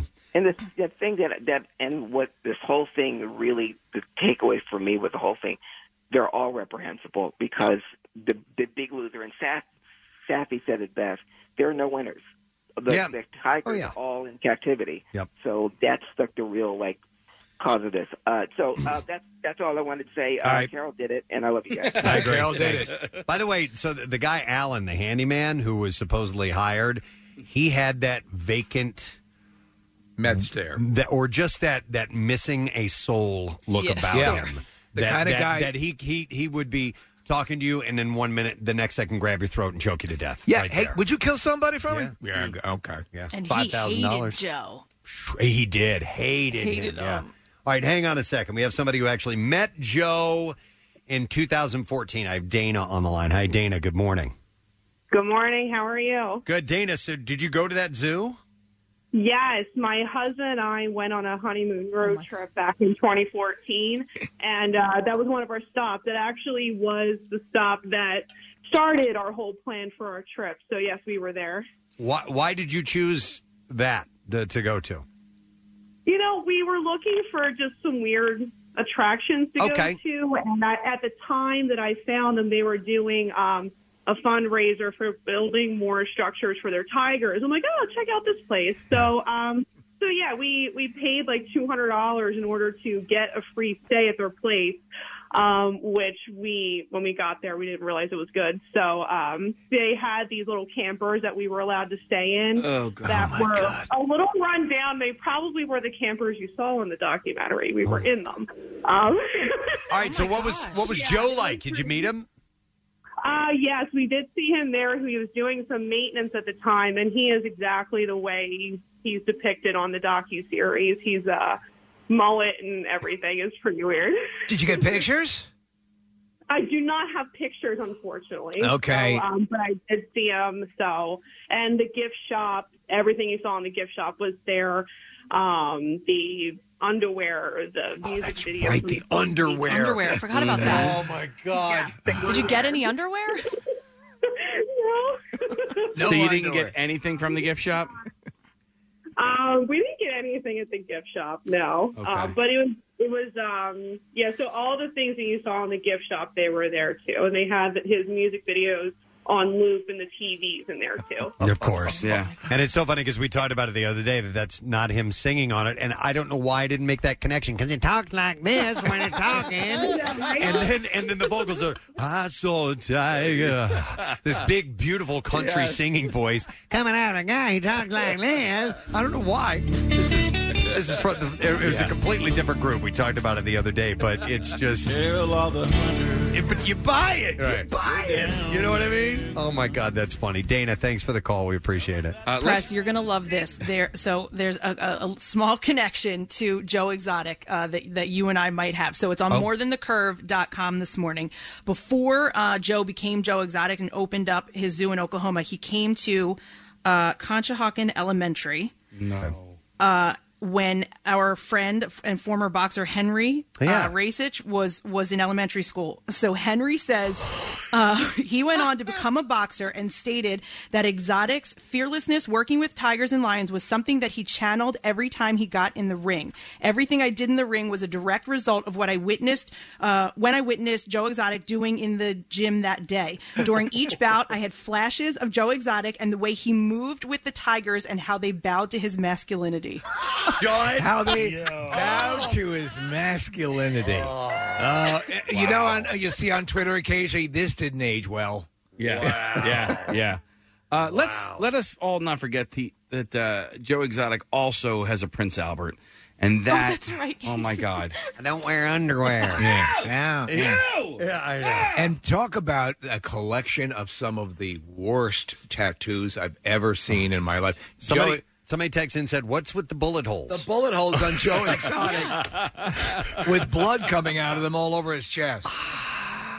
I'm interested in call 5, Preston. Okay, yeah. Let me go to Lindsay. Hi, Lindsay, good morning. Good morning, guys. Hi. So my thing is I actually saw a character change with Joe Exotic. It was right at the end. It was in the last episode when he had to get rid of some of his animals. It was actually the chimpanzees. He said that they were separated for 10 years, and then they went to this, I guess, another sanctuary. I don't know if it was an actual sanctuary, but they were put into the same cage, and they were hugging each other. And you could see in his eyes that he was like, did I separate them? Yeah. Is it my fault? He contemplates whether he had been doing the wrong thing this whole time. Right. Now, whether that's legit or not, I don't know. You know what I mean? There's always a show at some level going on, but you look for flashes of something. And I do believe in the context of the complete insanity that is Joe Exotic, you do see moments where you go, I think he was always looking for love with all the toothless places. Yeah. And Man, it You was. weren't gay. He would whip out them nuts and rub them in your face. I hope that church is some comfort to his bereaved mother. Thank you, But Lindsay. Steve, you brought up Joshua Dial, who was the campaign manager, and Josh made the point at the end of the show too, where he's just like, all of this time and money and effort and everything that went into the showmanship and into the zoos, none of it really went into tiger conservation. None of it really went into protecting the species, and it was all really. I mean, if you're looking at it from the cat's perspective, it was all wasted effort and certainly wasted time and money. And by the way, I meant to bring this up earlier. Some of the cats that they had there, maybe they were ligers. They were the biggest cats I've ever seen in my life. Ligers are huge, and so they had and despite Doc said he had ligers, and they're beautiful. The tigers, they're beautiful animals. The mistreatment is something that's horrendous, and hopefully this will shine a light on a lot of that. Do you remember the scene with Jeff Lowe? He's in there with his wife, and they're with a lion. I mean, a gigantic lion, and he's roughhousing with him. Oh, yeah. And all of a sudden he goes, "Get out of here. Leave. Get out." And he's pushing the lion's head down. Yeah. Because he could see there was a little, listen, those people, they've been around them enough that they know when they're about to get really aggressive. And so he tells her to get out. She shuts the cage, and then somebody with a high-powered hose gets blasted at the cat to get it away, and then he comes out, he's like, "I'm all right," and he's got blood just gushing, running down his arm. Well, there's a scene in it, where Joe is shooting a political commercial, and he's in the tiger enclosure, and he claims in one of the clips that somebody, unbeknownst to him, sprayed cologne on his boots, and that attracts one of the tigers that actually grabs him by the foot and he starts shooting in the air to scare it. I was actually kind of like, because he could have shot the tiger. He shot 5 or 6 later on. I know, but at that moment, I was like, he didn't actually shoot the tiger. And what about when Carol said the only way to get a tiger to eat something is to cover it in sardine oil? Well, yeah, she was. That's probably what she did to her husband. Yeah, that's what some people are wondering. Yeah. Wait, and are we led to believe that really nobody was killed by a tiger, or did they just not cover that part of it? That would have been pretty hard to cover a story. That's like when that, I mean, listen, you can eat as many limbs as you want. I think that's the law. You can have your staff have as many appendages ripped off as you want, but when they get killed, that's what the law has. I thought of another character, and I wrote his name down because I kept forgetting who he was. He was another zoo owner. His name was Tim Stark. He's the guy that always had the monkey hanging on him. Yeah. That dude was messed up too, man. He was Ohio, right? Yes, and he came in late as far as being a partner with Jeff Lowe. And, didn't he call himself an a-hole at one point? He's a complete a-hole, and then he turns against Jeff. Yeah. But he owns the fact that he's an a-hole. Like, he's a self-admitted a-hole. But he was saying stuff like to Jeff about Joe. He's like, I told him to kill him. I told him to put him 6 feet under. I mean, you treat me like that? Yeah. Hang on. And then we're going to have we got Joe Buck in 3 minutes. Are we going to be able to break and come back with him? We can break and come back. All right, let me go to Mario. Hey, Mario, good morning. Hey, bitches. Hey, what? All right, Mario, you used to work for a tiger refuge? I did, yeah. I was an intern at Turpentine Creek Wildlife Refuge in Arkansas. Yeah. I've called you guys a bunch of times, actually. But, yeah, the thing that made me upset was that lawyer with the gigantic bags under his eyes. Oh. Yeah. The guy on the jet ski, Joe's right? lawyer. Yeah. No, not that guy. He's not the lawyer. Oh, okay. Yeah, I got it. What about him? So he was basically saying that, if Carol killed her husband, you'd find bones. Well, no, you wouldn't. If you've never been around a tiger and never fed it anything, you won't find nothing if it's hungry. Okay, so there's truth. I checked on it. The acidic composition of a tiger's stomach can completely pulverize and burn down bone. Correct. And plus, so I'll give you an example. We had a liger when I was at the refuge in Arkansas, and his name was Brady. And basically, we fed him 20 pounds of chicken breast that we had donated from Walmart, and we also fed him, I would probably say, 100-pound deer carcass that somebody had just hit on the road and brought to us. Well, that was the way that we cut down costs, just like Joe did. You know what I mean? Yeah.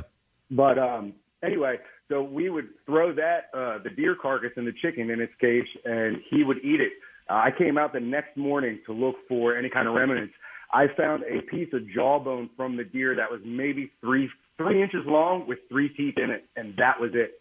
There was nothing He else consumed every bit of that Everything. animal. Yeah, Wow. and it's not like we starved him at all. That was his regular feeding, and he ate that much every day. So Mario, I mean, obviously the we've known, and this is what the docuseries does convey. There's a lot of incredibly shady stuff going on, and a lot of incredibly sad stories revolving these animals. When did you eventually leave there? I left in 2006 when my internship was over. However, I moved down there about a year or so after that, just to basically, spread my own roots, so to speak. But I lived out there for 7 years and then came back, and I was in touch with the refuge the whole time I was out there. That place is way different than Joe Exotics. They are a hands-off facility. They do not go in any cages. They don't like you to even get close to the fence for them to reach out and grab you.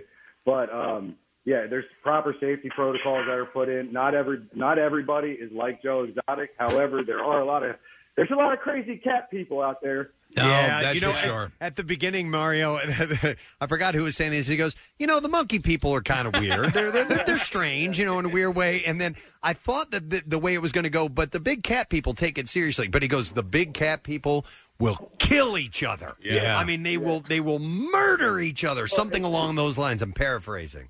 It's just like the same thing that I believe it was Marissa that said with Carol, how she's like, oh, well, conservation, hands off, blah, blah, blah, and then cut to the video she made years ago about how she wants to start her own wildlife utopia or whatever. Right. And breed. Right. Yeah. So it's like as soon as they have their idea of what they want to do, and then as soon as somebody or anybody says you shouldn't be doing that, then it's all of a sudden if that person that tells them they shouldn't be doing that has enough backing, then all of a sudden they flip the script and change their opinion. You know what I mean? Because all of a sudden it's becoming politically incorrect or politically incorrect to breed tigers or whatever. And second of all, I just want to say, the hitman that was living in the trailer, Kathy, the bath situation at the end, who lets their mirror get that dirty?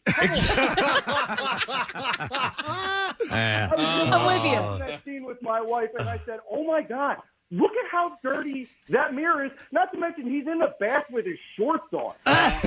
It was so weird. All right, Mario, thanks, man. We appreciate it, bud. Hey, anytime. You got to take it easy. I apologize to anybody we haven't had a chance to get to. Kyle's been on hold for a half hour, man. I'm sorry, but he wanted to point out that the Big Cat Rescue is just a name. They're not really rescuing. No, not at all. Everybody's volunteer there. I love this. Mike said his favorite part was when Joe changed, when the arm gets ripped off from the one gal, Joe changed into an EMT jacket. No. Jacket. I didn't notice that. Yes. Oh, my I saw God. it too, and I'm like, okay. Does he just wear that around? You got to put it on when any of your employees' arms get ripped off. And Zach pointed out it's crazy, and I thought the same thing, how you can get a tiger for $2,000. You can for some breeds of dogs it will cost you thousands of dollars. And you're getting a tiger. That's why the industry is definitely horrific. This show is outrageous. And I do believe, because Carol is now saying that she's speaking out against the filmmakers, that they had originally approached her with the idea of doing what they called the Blackfish. Blackfish was about SeaWorld, and it was an expose into the treatment, how they were doing a documentary on the expose of these big cat refuges. I believe it started off with that intention. Oh, yes, I do as well. And then they met the people. Right. And then they were like, oh, my God, this is so different than what we thought it was going to be. And they just ran with what they were finding. That's my guess. So don't resist. Wow. We have Joe Buck coming up, and apparently Casey's been communicating with Joe, and he's been watching. Oh, well, we can chat a little bit all more. right, We let's will talk be more. chatting about the series more, obviously, because there's different things that are coming up about the postscript to these people and what's been going on. So if you missed out on your chance to talk with us now on this, you'll get another chance. And somebody just texted and said it was a leather EMT jacket. Oh, my God. It just keeps on giving. We're going to take a break. We'll come back in a moment. And, yes, Joe Buck is going to be joining us. Make sure you stay with us. Small businesses are the backbone of our local communities, and right now, they could use our help. Introducing WMMR's Operation Shop Local, encouraging you to buy a gift card from your local business to use in the future. But the cash you spend helps the business right now during a rough time. You can also make a difference patronizing businesses offering home delivery or curbside pickup. If you run a local business, go to WMMR.com and list your business in our directory of available goods and services. Operation Shop Local is a free service. WMMR is promoting this local business directory for our listeners to review and support when possible. We're all in this together. A message in the community interest from the Beasley Media Group and WMMR. Our next guest we're going to talk to, actually, he's got a new podcast. It's called Daddy Issues with Joe Buck and Oliver Hudson, and we're definitely going to ask him about that. We got a lot, and we found out he watched Tiger King, so we got to talk about that too. But I grew up in St. Louis listening to his father, Jack Buck, call the St. Louis Cardinals, and some momentous moments in my life, especially in legend 1982. But I've never had a chance to talk to Joe, so I'm excited about it. Let's welcome Mr. Joe Buck to the program this morning. Joe, good morning, sir. Good morning. How are we all doing today? We're living, man. We're doing okay. How about yourself? Yeah, it's well. Let me just describe it for you. Got up at about 6:30 with almost 2-year-old twin boys. I'm about to have my 51st birthday. You do the math. It's not that fun. So that's a recipe for insanity. Yeah, I used to think the movie Groundhog Day was funny. Now it's a tragedy. It's the same thing every day. But it is great. And my daughters, who are older, 23 and 20, they're back home in St. Louis. So it's good to have everybody back together. Terrible under the circumstances, but everybody's doing their little part to try and slow this thing down, which is just crazy right now. Yeah, it is. Hey, Joe, I want to go ahead and address the elephant in the room. We're the number one morning show in Philadelphia, so we got a lot of people that tune in. And there are a lot of people that have, and listen, it's the nature of your business and what you do on a national level, but there are a lot of people in Philadelphia that have issues. Yeah, there's a lot of people that don't like you. I like you. I grew up listening to your dad. I try, and Philly is not, I've been here 25 years, but it's not where I grew up and learned to an attachment to the teams that I love. So I also can watch Philly sports with a grain of salt and with my ears tuned a little bit differently. But when people grow up listening to their hometown announcers, hear national announcers calling a game and saying things that might be critical of their hometown team, it goes down a little bit tough. And Philly takes things a little bit personally, you know? Right. No, I've noticed that over the years. You have? You caught that here and there? Fleeting glimpses, did you catch? Yeah. As I'm sitting in I've been in a diner on multiple times in Philadelphia, or by a glass window, and somebody will walk by on the street in Philly, notice it's me, stop, turn around, come back, and then motion something to me. I won't say what it is. Flip you the bird. Yeah. But you know what? Yeah, you're right. The way you said it is true. My dad got that kind of stuff when he did it nationally for, I think it's more of a baseball thing, but when he did it nationally for CBS with McCarver back in 90 and 91, and before him it was Scully. But I'm the only guy to ever call the World Series in the age of social media, nationally at least. And it's not a fun position to be in if you try to make everybody love you, because you can't. You're right. When a Philly fan listens to baseball all season long, you listen to Philly announcers, and they have the same rooting interest. And if somebody hits a home run against them, they're pissed off. And if somebody from Philadelphia hits a home run, they're pulling a groin calling the home run because it's the most exciting thing in the world. And then we show up, I show up, and I have to get excited for both teams. And therefore, it pisses off the fans in both cities. And I think some of that stuff carries over to football. But I'll get finished with a series, whether it's Phillies, Dodgers back in the day, and everybody in L.A. is 1,000,000% guaranteed, no doubt about it, Joe Buck hates the Dodgers. He loves the Phillies, and then vice versa. It's just you can't win that battle. Yeah. Okay, so that was what I was going to ask. Is your story is the same in every city? Then it's just you take Joe Buck out of Philadelphia and you put him in Cincinnati, and he's going to be treated the same way, or are we a little harsher? No. In fact, I'll address that in a second. But people in St. Louis are convinced that I hate the Cardinals, that I root against them, because when I do them in a national game, they want me to be my dad and to do the "Go Crazy, Folks, Go Crazy" Ozzie Smith home run call. And that's and yeah, I will, but I also have to get excited for the other team, and it makes people here mad. Well, it's the definition of damned if you do and damned if you don't. But it's the complexion of what you're doing on a national level that is going to always cause that split. And you've sort of illuminated that a little bit more because but it makes sense. You are so accustomed to hearing a more cheering section approach to your local team from your local broadcasters. And by nature, the guy who's seeming even a little bit neutral is going to come across as being antagonistic, and that's forever going to be your situation. Yeah, and believe me, I've done both. I've been the Cardinals' everyday announcer, and when you are, you don't care about the other team, really. You're doing the whole game from St. Louis's perspective. Whenever somebody hits a home run, I can choose as a national broadcaster or a local guy, do I talk about the pitch and it was a bad pitch, or do I talk about how unbelievable the swing was? If somebody, there's always one of two ways to go, and when you do the local, it's always one-sided. In fact, directors have talked to me about it. When they shoot a game for the local package, it's totally different than when they shoot a game for a national package, because you really are more balanced. You do local, it's all in one dugout. It's all in one bullpen. It's all one storyline. And so I get it. I mean, I'm a Blues fan in hockey. It's the one sport I can root for. It's the one team I can root for because I'm from here, been a season ticket holder. They won the Stanley Cup last year.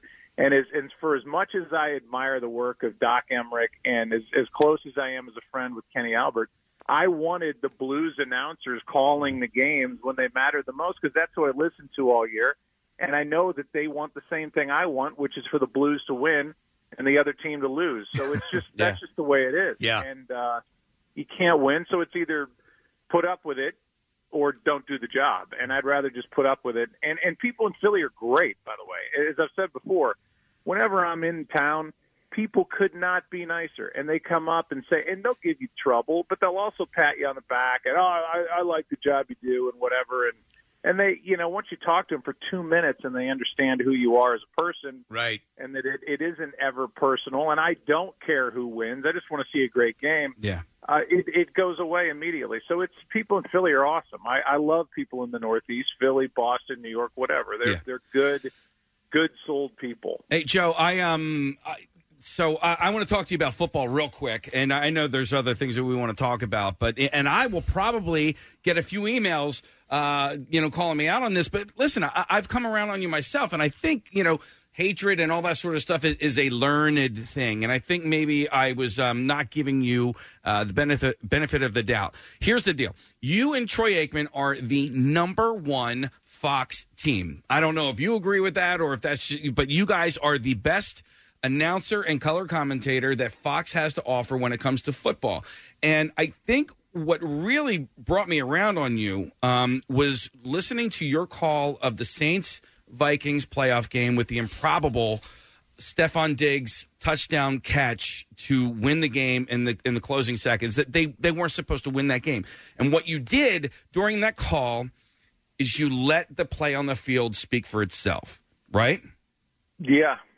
And but that's what that's what I always tried to do. And sometimes people take it as indifference, or he doesn't care, or he's not excited enough. I'd rather just let the action carry itself. I don't do these things for my own highlight reel. I do them because I love being at the game, and I try to be true to the moment and let the crowd carry the action. Yeah. And I think again, you guys, you and Troy are and believe me, it pains me because Troy Aikman was a quarterback for the Cowboys, and I'm a lifelong Eagles fan, and he burned the burned the Eagles many, many times, and it pains me that he and also Tony Romo as a color commentator is really, really good. So I'm trying to be as objective as possible. When, you're growing as a person. There you go. Well, and as far as Philly's concerned in Troy's life, he will tell you that no team beat him more senseless than the Philadelphia Eagles defense. And whether it was Reggie White back in the day, Jerome Brown, those guys would ragdoll him. And there were games, I don't know what the total was. I think he got sacked 8 or 9 times in one game against Philadelphia. So he feels the same way. Yeah. And forever, I would say the coach he was closest to, and he damn near came back and played after he retired, and he was in the booth with me, got a call at halftime of the game we were doing late in San Diego, and it was Andy Reid on the other line when Donovan McNabb got hurt, and he wanted to play for Andy Reid. He loved Andy Reid. So anytime we went to Philly and we were there a ton, or doing an Eagles game on the road, wherever they were, we enjoyed the hell out of it because Andy was great to us, and all that stuff came full circle in this last Super Bowl when he and the Chiefs won it, and we were sitting there calling it. So it's never personal, and it's never, ever rooting against or for another team. We just don't care or even think like that. Right. Joe, this is Nick. I'm actually broadcasting from home, so I wanted to ask you 2 questions, and then I'll let the rest of the crew handle it. But first, I want to ask you about all the Twitter things that you've been calling over the last couple of weeks because they're hilarious, and if you have a personal favorite. And then secondly, I wanted to ask you about your love of Pearl Jam, and you've been able to hang out with Eddie Vedder a few times, and if you've heard the new album, what do you think about that? I love the new album. I got it early, and you could only get one song, then the second song filtered in, and I just kind of listened through it a couple times the other day and love it. I actually met Eddie in Philly. I think it was 2008. He and Pearl Jam were closing down the Spectrum. Yeah. It was 2009. Yeah, it was 2009. 2009. They were across the street at the Spectrum. So it was October then of 2009, and I was getting off the elevator.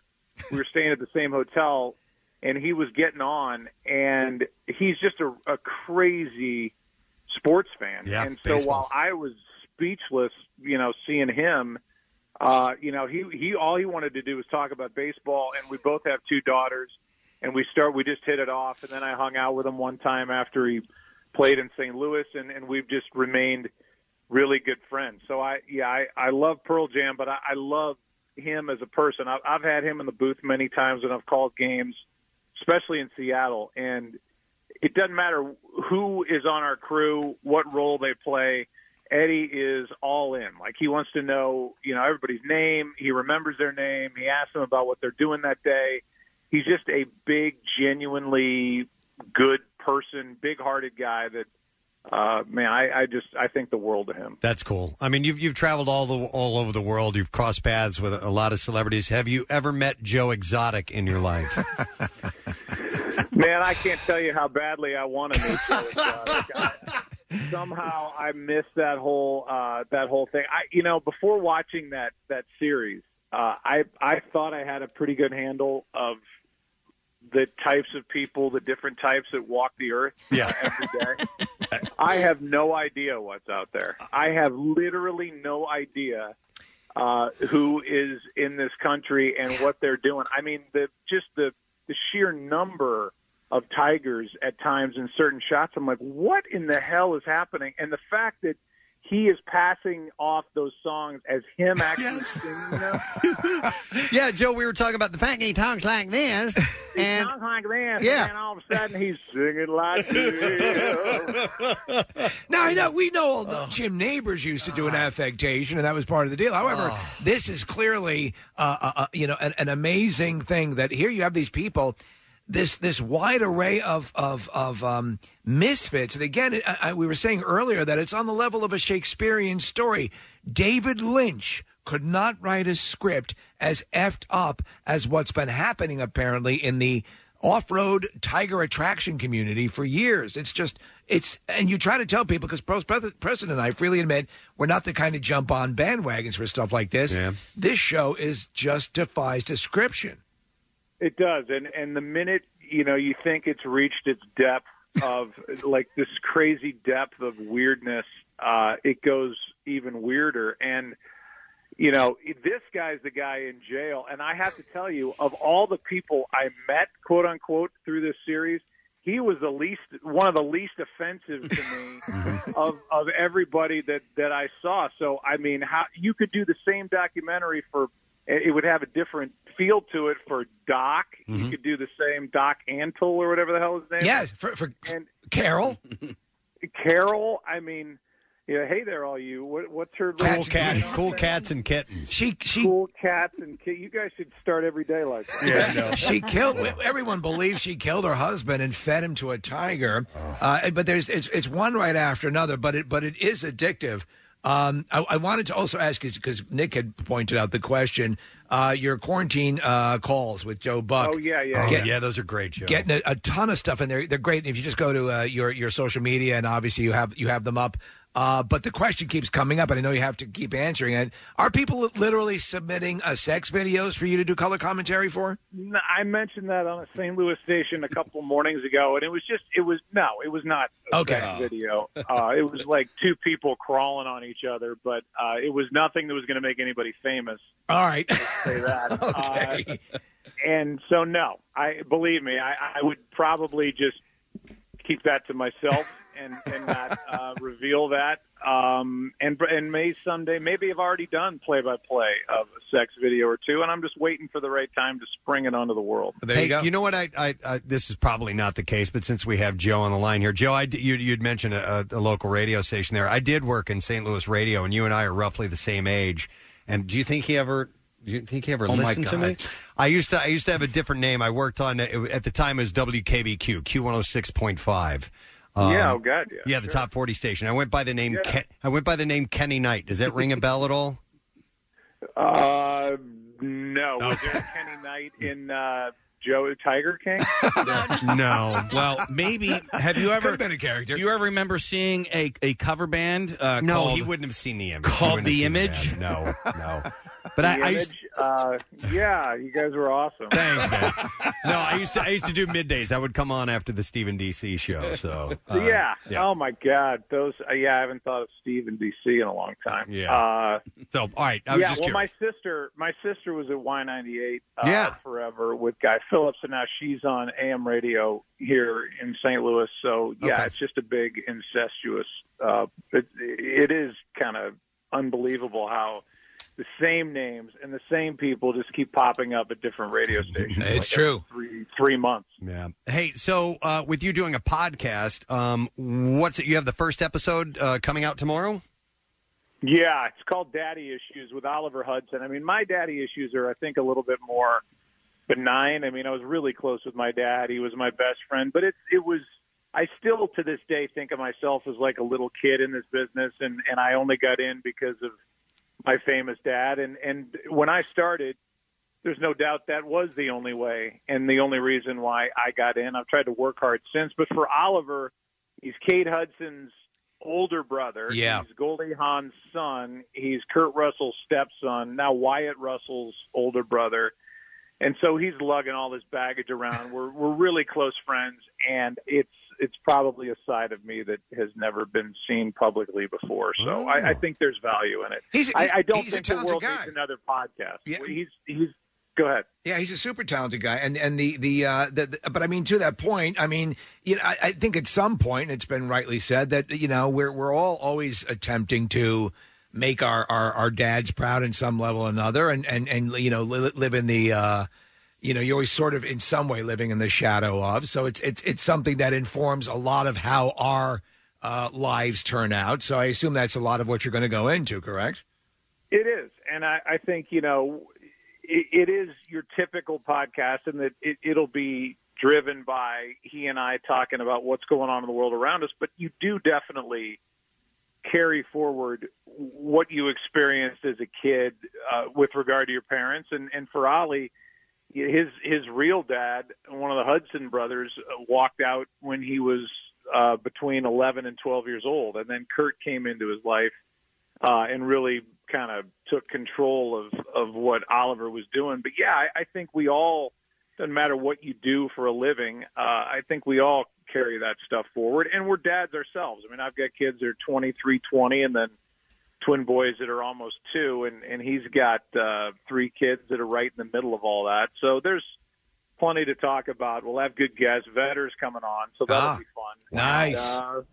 And he's got his own daddy issues, so we'll get into some of that stuff with him too. So just a quick thing. Obviously, everything is fluid. We don't know how everything's going to play out, but we assume you have at least a little bit of insight into how you think once the gears of professional sports start turning again, what do you think's the first situation we're going to see? Are we going to see games played audience-less? What do you see happening as this dive right progresses? into the playoffs? Yeah. I think NBA and NHL, their hope right now is to dive right. You train for a week. I know in the NHL, train for a week and then jump into the playoffs, expand them just a little bit, and just go right at it whenever that happens. And I think, to answer your other question, I think it'll be without fans in the seats. And then baseball, I talked to one of the Cardinal owners the other day. I've talked to people in my network. They would take July 1st right now and run. And I think it could be very much the same with no fans initially, be about half a season. I think that's the ultimate dream and the best case. And then they'll adjust from there. And the NFL came out yesterday and said, we're going full on with normal crowds and all that. I just don't know how you can make a proclamation at this point when we just don't know how long this is going to be. No, and the next couple of weeks, as we know, will be telling, and obviously the efforts of people, as you said at the beginning, staying home and doing what you need to do and adhering to the rules will really govern how things turn out. But the one thing, and again, I always say this over and over again, there's not an expert in the world that says this is eternal. This will eventually end, and we'll come out of it on the other side. So, and I think one of the things that really telegraphs to people that there's normalcy and we're returning to things as normal is sports. It's the great, the great diversion, the great outlet. I think back to 2001 and 9/11 and getting back into stadiums and how weird that felt. And then after you got back into it, that postseason was really special. And I think baseball played its role that it's played many times in our country's history, where it was the national pastime in a good way, and it was a diversion for a really scary, awful situation that happened in multiple places. And I think it will be again. I mean, not everybody's a sports fan, and I get that. But I think everybody can pretty much agree that it does have a serious role in American life, and I'm with you. I think when it gets back to somewhat normal and we see these games happening again, everybody will have a big exhale and know that we're on the road to recovery. So I think sports will play a role in that, and I'm excited to be a small part of that. Agreed. And as a baseball announcer for a number of years, I'm sure you've heard people talking about how can we get the viewers back to baseball. And I think a pandemic is perhaps a way to do that, to eliminate crowds in the stadiums, and then that way TV viewership will be up. Don't you think? Oh, I think once this stuff starts up again, whenever that is, and it could be a mad crush of multiple sports coming together at once. Yeah. As we've all sat here and kind of taken a time out and actually having family dinners and walks and all these other things that are going on, maybe it lends itself to kind of the slower paced baseball game that happens these days. I think viewership will be up for all these sports once they kick back in. And real quick, because I was at this game, so I didn't hear you call it. I assume you were the one who called the Vikings-Eagles NFC Championship game. The blowout. Yeah. So I've been going to Eagles games for as long as I can remember, and when Patrick Robinson intercepted that pass and took it back for a touchdown, it was the absolute loudest I've ever heard a stadium, ever. And I don't know if you can recall, because you've called so many games, if you actually recall that play and how loud that stadium had gotten at that point. Those are the ones, yes, I do. And those are the ones that are they make their mark in your ear. First of all, I'm trying to scream to get above it, and I hear a lot of, when I do a game, I want the crowd noise as loud as I can stand it in my headset so that I don't overtalk. And then when an outdoor stadium makes that much noise, it's breathtaking when you're sitting there and you're listening to the mix go through your headphones and then out into TVs. And I absolutely remember that. And then I absolutely remember thinking, man, this is going to be an absolute freaking blowout and the rating's going to suck and we're going to have to spin plates up here to try and make it interesting. Of course, that's a consideration. And as we wrap up the interview, I just want to remind our listeners right now that Joe Buck has called. It's my favorite football call of all time, and we'll play it as we say goodbye to you. But you were the one who called when Deshaun Jackson took the punt back against the Giants a few years back to win the game as the clock was. And let me lead to it, because if for all of the that guy hates the Eagles, listen to this call. And remember, I'm doing it nationally, so every Giants fan is going, that guy sucks. He hates the Giants.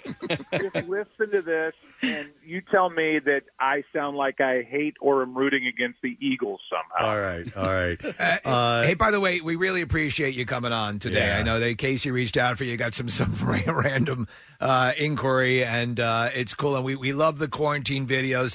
That's what set it off. And your commentary for these home videos was just hilarious, and we thought it'd be a great opportunity to get you on. And we appreciate you agreeing to do that.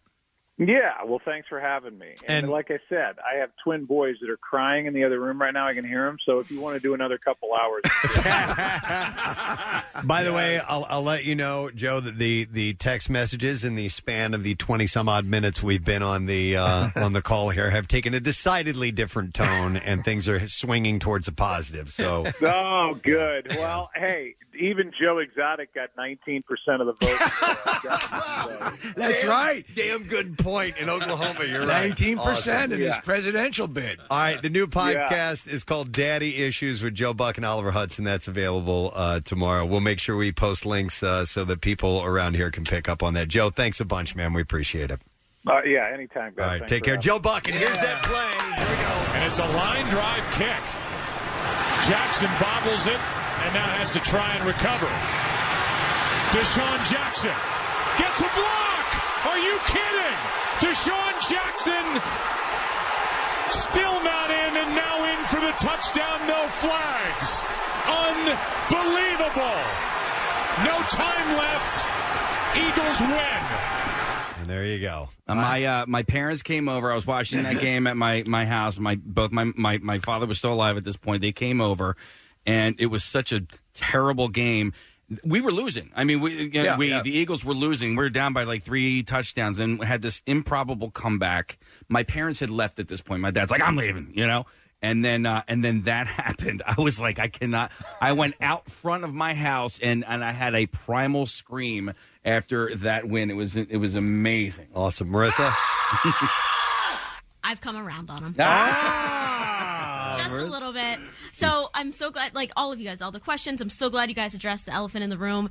Casey, before you suggested I get that Deshaun call, I went back and I was listening to old Chase Utley home runs from the World Series, and it's like, Chase Utley, home run. Mm-hmm. And I was like, after we were coming from like Harry Callis's, Chase Utley, you are But man. he really illuminated a valid point, which is he is forever, whatever the local audience is perceiving, is they're going to hate the way he approaches it. I recommended it to you guys before, but Brockmire, he is hilarious. He is a character of himself on that show. Oh, Joe is? Yes. Okay. Yeah, and he addresses that people hate him, and he's a jerk on it. He's really funny, so I was like kind of coming around on him a little bit on that show. In fact, I talked to him before he got on the air with us today, and he said, wait till you see me in season 4. It gets funny. All right. Very nice. Were you going to say something, Nick? Yeah, I mean, it's just interesting when you have a conversation with anybody for 20 minutes and you can realize that they're a human and that they have redeeming qualities. And, I've been a Buck fan for a long time, but even saying the name Joe Buck causes some people to recoil with anger. And you can't even just bring his name up without people reacting in a certain way. But all you really have to do with most people on this planet is talk to them for a little bit, and you realize, it's a decent person. Well, or you can find out you really hate somebody you thought you liked, too. Yeah. But, yes, no, I know what you're saying, Nick. Yeah, you got to spend some time before you... rather than the surface of what you think it is. And everyone suspects that. They know the dynamics of the sport and the nature of the people who call the games and what they have to put up with. And he rightly pointed out that Joe Exotic did pretty good. Got a decent, that was great. Decent turnout. And Nick, we got 2 back-to-back texts. One says, okay, I hate him less now. And then the next one says, he can still suck it. Yeah. It's still trickling in. Yeah. All right, I got to do my sports call. Here we go. It's It's time for Preston and Steve's Daily Rush Madness. All right, we have two fearsome warriors going head-to-head in this battle from the Chart region of our bracket system. We have Ronald Reagan's porn intro. Oh, man. Against Pierre Hates the Pina Colada song. Oh, wait. Sorry, I still had the Deshaun Jackson call up there. My bad. We can relive that if you want. So Ronald Reagan's porn intro up against Pierre Hates the Pina Colada song. We'll play just a little clip to remind you can watch the whole video at PrestonandSteve.com. All right, we got to do Pierre Hates Pina Colada first. We're doing that first? Yeah. Okay, here's Pierre Hates Pina Colada song. I rarely would beat up on a song. This song makes me want to vomit. Midnight. Oh, stop it! In the dunes of the Cape. Wait, why do you hate it so much? It's hideous. It's first of all, he says, my lady. You know, my lady. We got some problems with my lady, my old lady. You know, and then I'm going to look in the newspaper and hook up some chick trying to get away from. I'm just surprised because it's very Buffett-esque, and It's you not are such a Buffett-esque. huge It's Buffett ghastly. fan. Okay. It's ghastly. Actually, Buffett has said this is a perfect song. He has not. He has not. Pierre, it's all I was rock like, and roll. see? Isn't it all rock and roll? All right. Turn myself against me. And his wife is trying to set up an affair. Rock and roll. When you listen to the lyrics, this crap. it's pretty messed up. Oh, that was great. All right, that's going to face off against Ronald Reagan's porn intro. And here's a little taste of that. Do you guys remember back in the day they used to run the Star Spangled Banner before the movie started? Yeah, it was a free speech thing. Yeah. Your rights to blah blah blah. And it was there. I remember that, Casey. Mm-hmm. Hello, I'm Ronald Reagan. Exactly. I hope you enjoy this African-American sex video. Never forget, it's your right to enjoy other cultures and how they get it on. It was the 1980s, and so, yeah. Oh, my God. That's a tough choice, man. All right, you're going to have to make it, and you're going to have to vote, and you can do that through PrestonandSteve.com. Watch the videos, place the vote, and let us know. Hey, we still got another chance to win $500 this morning. It is MMR's Rock Refund. That's on the way. We'll get to that at 10 o'clock, and also a secret text word, chance for you to win a digital code for Richard Jewell, the film, directed by Clint Eastwood. Text the word secret to 39333. We'll take a break. Coming back, we still have Rob Riggle coming up, too. The great Rob Riggle. There's a lot to get to. Stay with us. Back in the olden days, about 5 years ago, your only options to keep listening to WMMR when you got home would be to drive your car into your living room or turn on something called a radio. But now, through modern technology, the smart speaker that's secretly collecting data on you... What did you say? ...can also stream WMMR. Just tell Alexa or Google to open MMR, and magically we'll come streaming into your home. Plus, it may help distract your device from becoming self-aware. 93.3 WMMR. Everything that rocks. Here we go. Oh, I was going to, I said earlier we're going to do it after. Yeah, no, and I didn't do what I was supposed to do. I was trying to grab a news story. Casey, you brokered that Joe Buck interview. You just Casey's been like, everybody's been pulling rabbits out of their proverbial hats, and Casey did a great job with this. All right, now we got it, and we're ready to go. WMMR presents Preston and Steve's Bizarre File. All right, we will begin with this story. A Breckenridge woman who tried to shoo a moose away from the road. A moose? Was trampled and taken to a hospital for her injuries. Why don't you forget the moose? I can't. The incident occurred... I was trampled, Lloyd! About...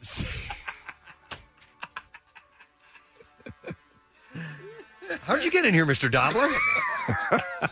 You know, but there's... no, that's not Mr. Dobler. Yeah. It's Miss Court. Mr. Court. Mr. Court. I'm sorry. Yeah. How do people... Again, do you not know the reputation of the Mises? Right? That's plural of moose. I know, but listen, I saw a moose and her.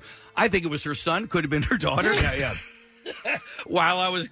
Why do you automatically assume?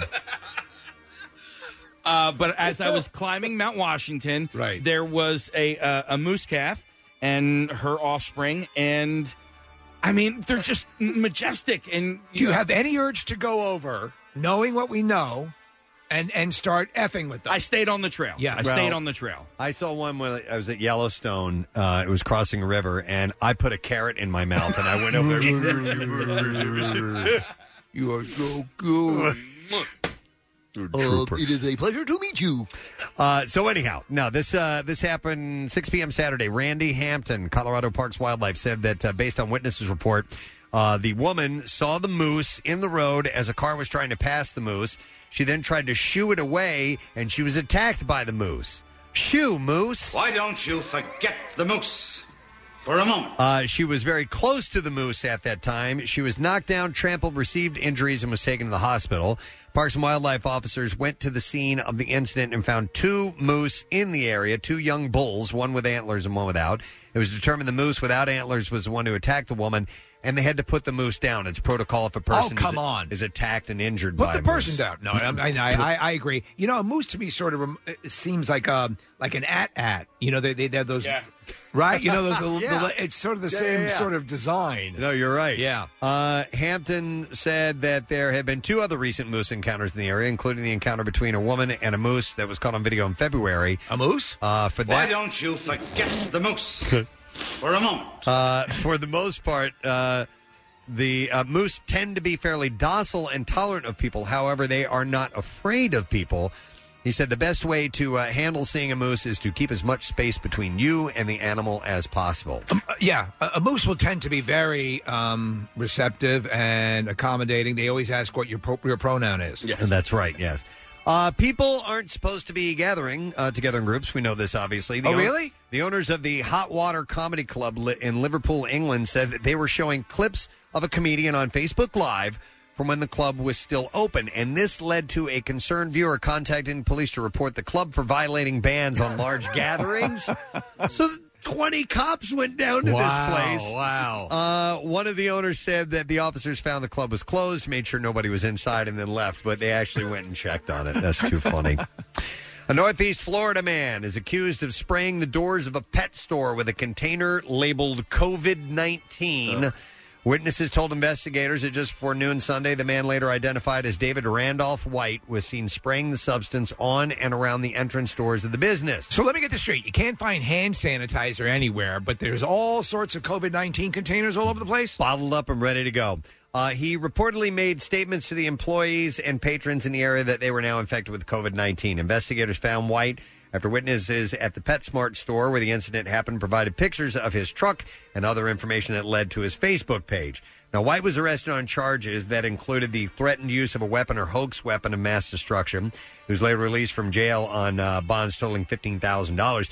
But a woman who claims to know him posted on Facebook that the incident happened after White went to the pet store with a woman who was undergoing treatment for cancer and got into a dispute with an employee after spraying the entry doors with a disinfectant. So they may have been giving this woman, somebody may have been giving her a hard time for trying to disinfect the doors, and he took issue with that. So I want that gerbil. I don't know what the full story is. All right, one more thing.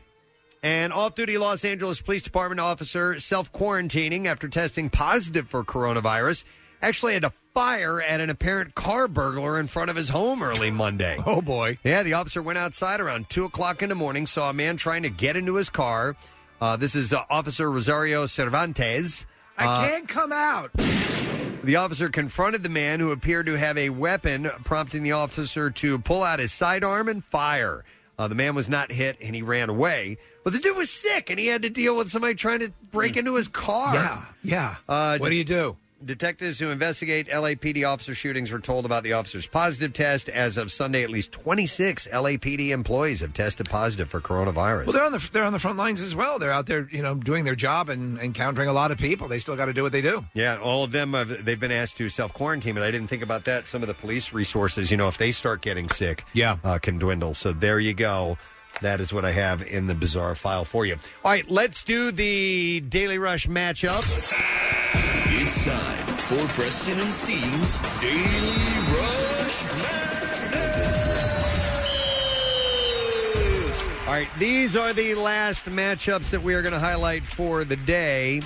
And the 2 videos going against each other are Borjmir or rim job. Right. By the way, Bill loved that yesterday. Did he? He loved the contest, and he even brought up the multiple mentions of rim job. Wow. Yeah. All right. I'm surprised. Normally, Bill doesn't like rim jobs. I think the pandemics bring down the softer side of I think Bill. so, too. All right, that's going up against Preston and Steve react to the new Rambo trailer. That is the third Stallone video in our battles here. Multiple Bill Westons, multiple Stallones. All right, here's Borjmir or Rim Job. Here we go. Somebody wrote their album is Rim Job Backwards. I thought that was the name of Rim Job Backwards was the name of the album. No, Borjmir is Rim Job spelled backwards. Oh, what? Would it sound that way if you I doubt it. reversed it? I don't think it would. Let's all say try it. We could. Yeah. All right, okay, say when. Go ahead. When? Rim Job. All right, you ready? Yep. Borjmir. Yeah. Borjmir. Now let me say that forward. And see if it. Okay. Yeah. All right. Okay, ready? And yep. Borjmir. Okay. And Rim Job. It's still exciting. Scientists. It's so much fun to do that. You know what? Yesterday at the end of the show, we pulled out, I think we did a Skywalker. Yeah. And that was one of my favorites. Yep. All right, and then that's going up against we react to the new Rambo trailer. Here we go. He never goes looking for the fight. The fight comes to me. Mm-hmm. Although this one, it looks like he went and picked the fight. I actually sent out an invitation. It was an Evite. Okay. Oh, really? At the top, it said, looking for a fight. Yeah. It's going to be at my ranch. I gave the date and time, but I got the date wrong, so I had to go back in, but I couldn't figure out how to edit the date. Oh. So I had to erase that invite and send out another one. Does it bother you when people don't respond to your emails? It does. Yeah. Because it's very easy. It's just one click. Yeah, and you can Do you want to either- come here and get killed or what? Yeah. Are we going to do this or what? I mean, I put out, dear cartel members, I'm having a gathering. Won't you come and let me slit your throat? Please respond. All right, those two videos go head to head, and it's up to you. You make the choice. And if you haven't seen the videos yet, you can watch them. They're usually pretty short, and then you can place the vote, and that's real simple to do. All right, and then we're going to do one more thing. 93.3 WMMR. Now, your rock refund keyword. This word is worth $500. It might even be worth $10,000, depending on how you enter it. The word is caring, which we're seeing a lot of right now. C-A-R-I-N-G. You have until 15 minutes after the hour to enter it. There's three ways that you can do it, okay? You can text it to the special contest short code number, which is 45911, or if you want to automatically be registered for the $10,000 grand prize, enter the word caring to the MMR mobile app or through WMMR.com. One random entry wins $500 in our company-wide contest. That person will get a call from Beasley, so make sure that you answer your phone.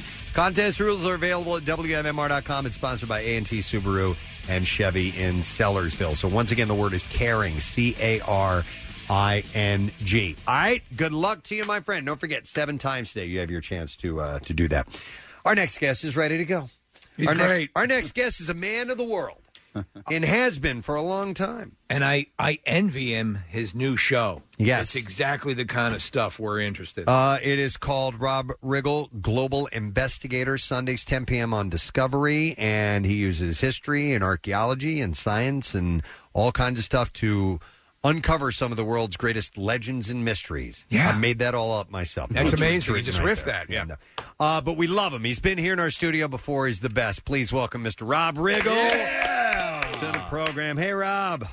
Hey, how's it going, guys? Going well, man. What's your story? Where are you holding up? Where are you hunkering down these days? Oh, I'm in my my celebrity bunker in Los Angeles. You guys are all together? Wow. We are all together. It's really obnoxious. There's a lot of really gross people here with bad hygiene. But what are you going to do? Well, so that's the deal. So when any sort of pandemic takes place, they round up all the celebrities and put them into a separate, like an internment camp. Yeah, it's more of like I said, it's a celebrity bunker located in a mountainside. Right. A lot of hot tubs, a lot of cold cuts, but we're getting. It's like a green room. Dude, that's going to be the name of my next album, Hot Tubs and Cold Cuts. I love that. Rob, I was told, and correct me if I'm wrong, that you are a hero because you have survived a harrowing attack by some kind of flesh-irritating bacteria. I don't I mean, sure, yeah. I don't recall which attack this was, but I've been attacked by everything. It was a flesh-irritating bacteria looking for a pirate treasure in a mangrove channel in Florida. Oh God, yes, yeah. They were these parasites, but they have a name. They were mud fleas or mud. Yes. Oh my God, they're horrible. Fire mud. It was fire mud. That's what it was called. And of course, I'm standing in a swamp in Florida, and we're filming this thing, and we're diving down, and we're trying to find this Black Caesar's treasure, trying to find some artifacts or whatever. And we're standing there, and I'm just kind of chilling. And about 40 minutes into it, things start to itch, and I'm kind of like, ow, it kind of itches, and I'm wondering what it is. And then so I scratch a little bit down low, and it's burning, and it's just getting worse and worse. It was this slow burn, and I started to freak out. I was like, guys, I have to get out of this water. I'm burning. And the guide I was with, who's a local, was like, oh, yeah, man, that's probably the fire mud. I was like, fire mud. I go, now you tell me? And the camera guy was freaking out. Like, when I finally confessed, because everybody else was just we were all playing it cool and trying to be tough. Right. I didn't want to be the guy who's complaining. So I was just like, I'll just get through this. Well, I hit my breaking point. I was like, I'm on fire, guys. And the cameraman goes, I'm dying too. And everybody just confessed at once. And we made a mad dash for the boat, except for the guy who lives down in the swamp. And it was like, yeah, man, it's fire mud. Man, it'll burn me. Yeah, it'll burn it. It's all right. Yeah, I remember watching. So any type of river or like lagoon or any there's some of the parasites and stuff like that. So but the tale to take away from this is that as part of the series, you're getting out, rolling up your sleeves, and getting into all this stuff, right? Oh, absolutely. And I learned a valuable lesson that day. Yeah, which is? Don't stay in the boat. Stay in the goddamn boat. So all of these things that you're doing, and you talk about the Holy Grail, you talk about the pirate treasure, and then there's something I've been familiar with, and you go investigate the lost treasure of Skeleton Canyon. Explain what that is, because it's a wild story. Well, that one hasn't aired yet, so I don't want to give away too much, but the Cowboys, made famous in the movie Tombstone, was the first crime syndicate in the United States. They were an organized crime group, and they were into everything: bank robberies, cattle rustling, just general thievery, stagecoach robberies, gambling. They were a bunch of bad guys, and of course, Wyatt Earp and Doc Holliday did what they did when they crossed paths with the Cowboys. But these Cowboys made quite a few scores. One of them was a massive amount of gold and silver that had been stolen from a group, a church, actually, that was actually fleeing Mexico. This is back when Arizona was still a territory, so there wasn't the border wasn't very well defined. Right. Days. And so this group of Mexican clergy had just a tremendous amount of treasure that they were trying to get from their church in Mexico into the United States. The Cowboys found out about it, robbed them, killed them, took all their gold, hid it in place because it was too heavy to transport. Because I guess in the shootout, most of the horses were killed, and in the chase, the horses were killed. So they had to bury the treasure in place, take what they could, with the thought they would come back for it. Of course, being young cowboys, they managed to get themselves killed, so they never got back for it, and it's still out there somewhere. What's the estimated worth, or do they even have an idea? I don't think they have an idea yet, but it would be, it would be seven figures at least. Yeah, wow. Yes, I've been hearing about this. This is all stuff. I assume that you obviously are intrigued by this stuff. So we're talking the Holy Grail, and as you said before, and what other things, Atlantis, and what other things are on the list? What obviously, I assume that you shot a number of episodes. Did you have to stop production because of all this that's going on, or was the run of episodes completed by the time this hit? Yeah, no, we were done before the coronavirus hit. So thank goodness for that. But we Yeah, we traveled around the world, and look, I'm a fan of the Discovery Channel. I'm a history buff. Yeah. I love this stuff. So when approached to do a show for the Discovery Channel, I said, because I had hosted Shark Week for them for the last 2 years, and I got to know the folks over there. And so when they asked me to do a show, I was flattered. And I as a fan of the network, I knew what I wanted to see. I wanted to see a traditional Discovery show that has history and mystery. But being me, I wanted to throw in some comedy. Yeah. And so that's what I tried to do. And if I had to put it in a nutshell, it's Indiana Jones meets the Pink Panther. That's what Global Investigator is. So Indiana Jones and Clouseau together. Yes. Yes. That's how I tried to combine the two, because I do want it to be a real show. We talk to experts. We have real mysteries. We go to the place. We walk the ground. We get into it. But at the same time, I try to bring some comedy to it, so it's an enjoyable watch. It's something fun, lighthearted. You have a few laughs, and you're going to learn something in the process. I'm on board. I'm on board. Yeah, I love stuff like this. And, of course, people are looking for things to watch. So let me ask you, of all the things now, since you are into all this stuff, what's on your wish list? What's the one? We absolutely must go and investigate this. Well, listen, if everybody watches, I may get a season 2. And if I do get a season 2, then I would like to I kind of want to go out into the Pacific and maybe look for Amelia Earhart's aircraft. Wow. That would be one that I would really enjoy.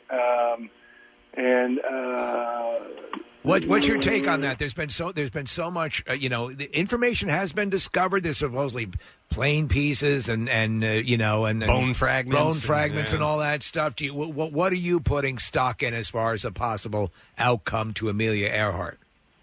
Well, that's just it. There's been so many revelations as of late, and so many possibilities that I want to go find out what's real and what's not real. And what's the most likely thing that happened? I mean, you can play the probabilities and say, look, this was the course. Why there's no reason to deviate. You can do some real investigative work and try to find out what's going on. There's all kinds of theories. Everybody's got a theory. Some of them are low percentage. Some of them are high percentage. Just like basketball, a slam dunk is a high percentage shot. A three-pointer is a low percentage. So, I prefer to go with the slam dunks. Right. If I'm, talking about solving something. So, but I just think that's a fascinating mystery. It's been around for a long time, and, I'd like to get more details on it. So that's just one that's on the top of my head. But there are more out there, things that fascinate me. Hold on, I got on my computer. I was making a short list just the other day. Oh, you were? There you go. Actually, I was. Let me see. I'll bring it up. Okay, here we go. So Amelia Earhart, I might want to look. I want to look at the Ark of the Covenant. I want to look there. Jack the Ripper interests me. Yeah. The biggies. The Bimini Road down in the Bahamas, Stonehenge. There's all kinds. Easter Island. Oak Island. There's Oak. They've got a whole show dedicated to that. Yeah, that's true. F that. Screw those guys. Screw those guys. No, that's awesome. Well, listen, man. I love these. I love these adventures, these investigations. But having your humor and your sensibility, I think, is makes it even that much more entertaining. So I'm looking forward to seeing the Sunday at 10 o'clock. You can catch it on Discovery. Actually, it's Thursdays. Oh, Thursdays. Yeah, Thursdays at 9 o'clock. Thursdays at 9 o'clock starting. And we lost him. Yeah, we were trying to wrap it up, but he wanted to give us that whole list of everything. The producers are always like, all right, time to move on. We didn't even get hey, we got to go. Yeah. I can do it for you. Wait a second. All right, we have to move on. There it is. Thank you, Rob Riggle, for being on the program. Well, at least he got the right day information. Maybe that's why they hung up. They just saw these guys don't even know when. All right, we have to move on. The hell this is on. So Thursdays at 9 o'clock on Bajmir. Bajmir. Yeah. So it says Sunday right here, though. For some reason. That's wrong information. Let's investigate who gave us the wrong information. Do that. That's a mystery. Oh, it was Carol Baskin. Carol effing Baskin. Oh, my God, that's slutty Anytime tiger something goes horse. wrong. Hey, it's Carol. All right, we're going to break. When we come back, we'll ask a lesson question, and we'll see if you've been paying attention. We have trash and music news. And don't forget a secret text word, too. We have the movie Richard Jewell, A Digital Code for that, directed by Clint Eastwood. So text word secret to 39333. We will be back in just a moment. Listen to all the WMMR podcasts as well as a live stream on your Alexa-enabled device. Just say, Alexa, open MMR. Back with more of the Preston and Steve Show podcast. Wednesday morning, which means we'll have to get a winner for our secret text word in just a moment, as we do those on Wednesdays. What else? I know we got a lot of stuff coming up, so we're gonna do today's lesson question. That is the next thing on the agenda, and we will be giving away. I know why I'm off. Hang on a second here. Hold on. I get off. I left my phone over here, and I can't see Nick and Kathy on the FaceTime. That has become the new normal for me. Yeah. So there we are. Hi guys. Hi. Now I can see you. That's better. All right, so we're going to do the lesson question. We're going to give away a digital download of Sonic the Hedgehog. If you can answer, let's go. We've lately been doing ones from early in the show. I'm going to do one from just a moment ago. Rob Riggle let us know that they have 2 luxury items inside the special quarantine area for celebrities in the bunker that he's in. Oh, yes. Yeah, what are those 2 luxury items? I said I was going to name my album after it. 215-263-WMMR. Okay, so let's see if you're listening, and if you know that, Rob Riggle let us know they have which 2 luxury items inside the special quarantine area for celebrities. Call now, 215-263-WMMR, and while you are doing that, we will do the trash. The trash business is a gold mine. 93.3 WMMR with Preston and Steve's Hollywood Trash. Brought to you this morning by Acme. You can now enjoy the convenience of ordering your groceries online, have them ready for pickup at a time convenient for you, and each item will be carefully selected and brought right to your car. Order online at shop.acmemarkets.com. What's going on this morning, Steve? Well, Kim Kardashian telling Jimmy Fallon that a recent fight with sister Kourtney turned physical with blood being drawn. Kim explained that the fight could have easily escalated had not much larger sister Khloe stepped in and separated them by Hulk punching the ground. Bachelor star Colton Underwood has detailed his breakup with Olympic gymnast Allie Raceman in his new book, The First Time.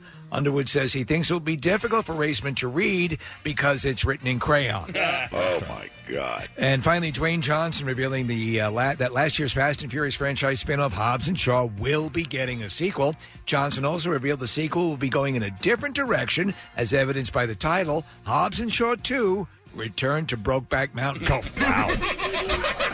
That's your Hollywood Trash. All right. We'll go to the phone, see if we can get this answer. Rob Riggle let us know that they have 2 luxury items inside the special quarantine area for celebrities. What are they? And I'm going to go to Danielle and see if she knows. Hi, Danielle. Hi. It's hot tubs and cold cuts. You got it. Mere moments ago. Thank you, Danielle. Hang on the line. We are going to set you up with a digital download of Sonic the Hedgehog. The world needed a hero. We got a hedgehog. Starring James Marsden and Jim Carrey. Don't miss the movie that critics call entertaining and action-packed and an awesome adventure for all ages. You can get it on digital today. Own it on Blu-ray and 4K Ultra HD on May 19th, rated PG from Paramount Pictures. Music news time. Preston and Steve's Music News on 93.3 WMMR. Brought to you by Dietz and Watson, the official deli meat, cheese, franks, and sausages of the Eagles. Start your pregame with their fan favorite 100% all beef franks. Ozzy Osbourne has been forced to cancel his trip to Switzerland to see a doctor who specializes in treatment of Parkinson's disease. That's too bad. It's a stem cell doctor, right? You know what? I'm not sure. I'm guessing maybe. Ozzy was scheduled to travel this month for radical treatment to help him live with his progressive neurological condition, but his wife Sharon revealed on The Talk that as movement around the world has become more restricted due to the coronavirus, Ozzy has no choice but to call off the trip for now. She said, we're just hanging in like everybody else, just trying to stay away and be quiet and just hold it out in there. But I honestly find this such frightening times. It's just, I just think that it's a really, really frightening time to be alive. I cry every day when I watch the death toll go up and more people catch the virus, and I'm devastated by it. For me, I'm heartbroken. Ozzy has previously canceled his 2020 tour plans even before the spread of the virus in order to head overseas for treatment of his Parkinson's disease and other health issues. So hopefully he'll be able to get somebody to take a look at him soon. Foo Fighters have rescheduled the rest of their 25th anniversary tour. Previously, only shows in the April portion of the trek were moved, but now the May shows have shifted as well. Most of the dates will now take place in October, although one, a headlining slot at the Boston Calling Festival, has been canceled along with the rest. The trek will see the band playing at the same cities it visited during the Foo's very first tour in 1995, when the group hit the road in a Dodge van. Billy Joe Armstrong has unveiled a brand new cover of Johnny Thunders' You Can't Put Your Arms Around a Memory. Armstrong revealed that fans can expect a new cover to arrive every week for what he's calling No Fun Mondays. He said he'll keep doing it until we're let back out into the world. Last week he did a cover of I Think We're Alone Now, saying on Instagram, while we've all been in quarantine, I've been reflecting on the things that matter the most in life, family, friends, and of course music. I figure if we have to spend this time in isolation, at least we can be alone together. And Green Day was among the first acts, by the way, to cancel live dates as the coronavirus had begun its march across the globe.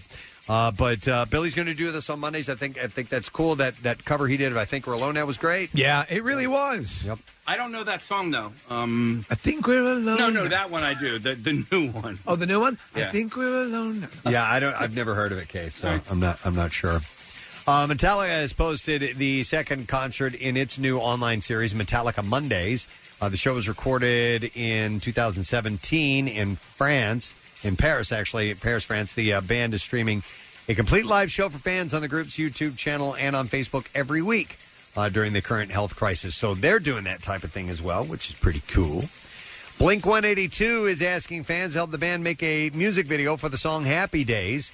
The trio put the call out on their social media channels, linking to a Google form offering more details on the project. They stated, "Are you stuck at home? This is an unprecedented time that's got everyone wishing for happy days, so we had an idea. Let's make a music video to show how you're spending your social distancing time." Is it Sunday, Monday, happy days? It can be. Okay. The band continued saying, "Show us what you're up to. Singing, cooking, excessive hand washing, attempting TikTok dances. We want to see it all. Submit your video clips, and we'll use our favorites to make the video for Happy Days." That was from their album 9, which came out in September of last year. Bush frontman Gavin Rossdale performed a solo set from his house as part of the Billboard Live at Home series, broadcasting via their Facebook page, Billboard's Facebook page. Rossdale delivered a handful of classics and covers, including Machine Head, The Only Way Out, Bob Dylan's Lay Lady Lay, and more. Lay Lady Lay is such a great song. The set served as a benefit for the United Nations Foundation's COVID-19 Solidarity Response Fund. You printed out the lyrics to the Bob Dylan song we were talking about, and the beginning of the week. 17 minutes? Yep. How many pages did it print out to? It's like 6 pages long. Oh, my God. Crazy. Really? Yeah. This is too bad to hear. Fountains of Wayne. His co-founder and bassist, Adam Schlesinger, has been hospitalized with coronavirus. According to the 53-year-old musician's family, he is in an upstate New York hospital. He's on a ventilator, has been sedated to facilitate his recovery. He's receiving excellent care, and his condition is slowly improving. Oh, good. Contrary to early reports, he is not in a medically induced coma, so he's at least heading in the right direction. I love that band. And then 2 more things, and they involve 2 favorite bands of me and Casey. During a new chat with Paul Stanley, he looked back at Kiss's early days and his admiration for one of the band's favorite opening acts, and that was Rush. And, of course, he speaks about Neil as well. Stanley recalled the first time Rush opened for us. They had their original drummer, John Rutsey, along with Geddy and Alex. But when Neil joined, overnight, it became a different band. Suddenly, they had this incredible musician backing Geddy and Alex. There was only one Rush, and they perfected a style and walked a road nobody else had been on. I saw that band in its infancy, and they went on to build an incredible legacy. He went on to talk about Kiss's ongoing End of the Road tour. He said, "It really is a massive experience emotionally. It's a life-affirming. It is life-affirming and a tour to celebrate everything that we've done together." He went on to say, "I believe that Gene and I are very, very connected and thankful for each other and for what we have. We've accomplished something incredible and then maintained it. We haven't survived. We've thrived." And he said, "This is an amazing time for us. I've also known Eric for 28 years. He's in the band, and Tommy has been in the band for 17 years. It's really all for one and one for all." And then This just in from Casey. God, I hope this isn't an April Fool's stupid prank. But By the way, Kathy, some people were wondering if the story you told about Harry earlier, the boxer, and getting his inspiration from Joe Exotic might be an April Fool's joke on Nothing But the Curve or whatever that's called. I mean, Anything listen, but the if curve. you know Henry, it might not be. You're right. Fish has announced that they will share a brand new studio album called Sigma Oasis today. According to the band, they went into the studio last November and have been working on it steadily ever since. The title comes from a newer Fish composition, which they debuted December 8th in North Charleston, South Carolina, and later reprised in Mexico. The Sigma Oasis listening party will take place on livefish.com at 9 o'clock tonight.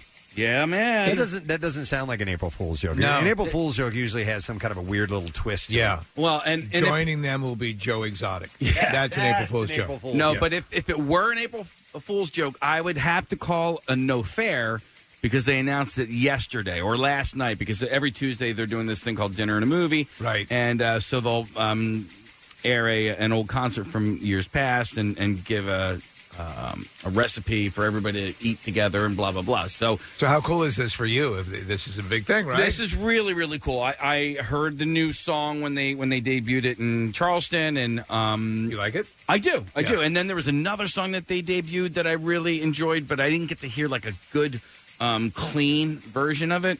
So, listen, just like, Nick is a huge Pearl Jam fan, Press, if Rush released a new album, I'm sure you'd be all over it. Like, I just, I'm excited about, in this day and age, in these troubling times, in these uncertain times, something like this yes. is cool. I mean, when you get something that's a little bit more interesting than space people to listen to. Well, I could listen to that every single day. By the way, Henry's story is April Fool's joke. It is? There you go. Yeah. We heard that earlier this morning when we did our that's our news anchor, Tiger King chat. So, all right, Kathy, even though you were fooled earlier, I'm going to allow you to give me the secret text caller number that we need. Oh, well, thank you. I'm going to go with caller 11. All right, caller 11, 215-263-WMMR. WMMR, if you know the secret text word, you could win, and we'll grab a random text or two, and we'll get that when we come back. So call right now. We will be back momentarily. Feeling deprived of a basketball bracket? Running out of shows to binge on? Well, 93.3 WMMR and the Preston and Steve Show can fix that. It's Daily Rush Madness. Go to PrestonandSteve.com and start binging. 64 episodes will contend for your votes to determine the winner. Daily Rush Madness from the station that's been providing Philadelphia questionable content since day one. 93.3 WMMR. Everything that rocks. We were looking for caller number 11, so let's go ahead and get to that person. It's Maureen. Hello there, Maureen. Hey, sorry to bother you guys at work. You're doing no such thing. And if you give me a specific word, I will give you a prize. What's our secret text word? The word is hurdle. You got it. Very good, Maureen. We're all looking for some extra entertainment, so we are going to give you a digital code for Richard Jewell, the film directed by Clint Eastwood. Hang on a moment. We'll get your information. It's based on true events. Richard Jewell tells the story of a security guard who discovers the bomb of the 1996 Atlanta Games, but becomes the FBI's #1 suspect. Own the Blu-ray. Digital movie now. And we are also going to give that same thing to John Floyd in Levittown, Bucks County. So congratulations, John. We will take care of you. I think they smartly passed on the first ad slogan for the movie, Preston, which is Richard Jewell, it's the bomb. It's the bomb. Yeah. Mm-hmm. Somebody, some reviewer. It's just the wrong approach. Yeah. So today has been a fun day. We've enjoyed doing all kinds of stuff, and that would include talking to our guest. We had Joe Buck on. Yeah. And Joe Buck was great. He was awesome to talk to. He was a really nice guy. He gets it. He knows a lot of people hate him here. He understands it, but he also said, listen, when he's here, outside of people giving him a hard time, everybody he directly encounters is very cool to him. Yeah. And he loves Philadelphia. And he gets the same reaction in every city, which makes me feel a little bit better. And he watched the Tiger King, so what are you going to do? I've tried to explain that before, and being not growing up loving the Philadelphia Eagles, so I can handle a national broadcaster's tone.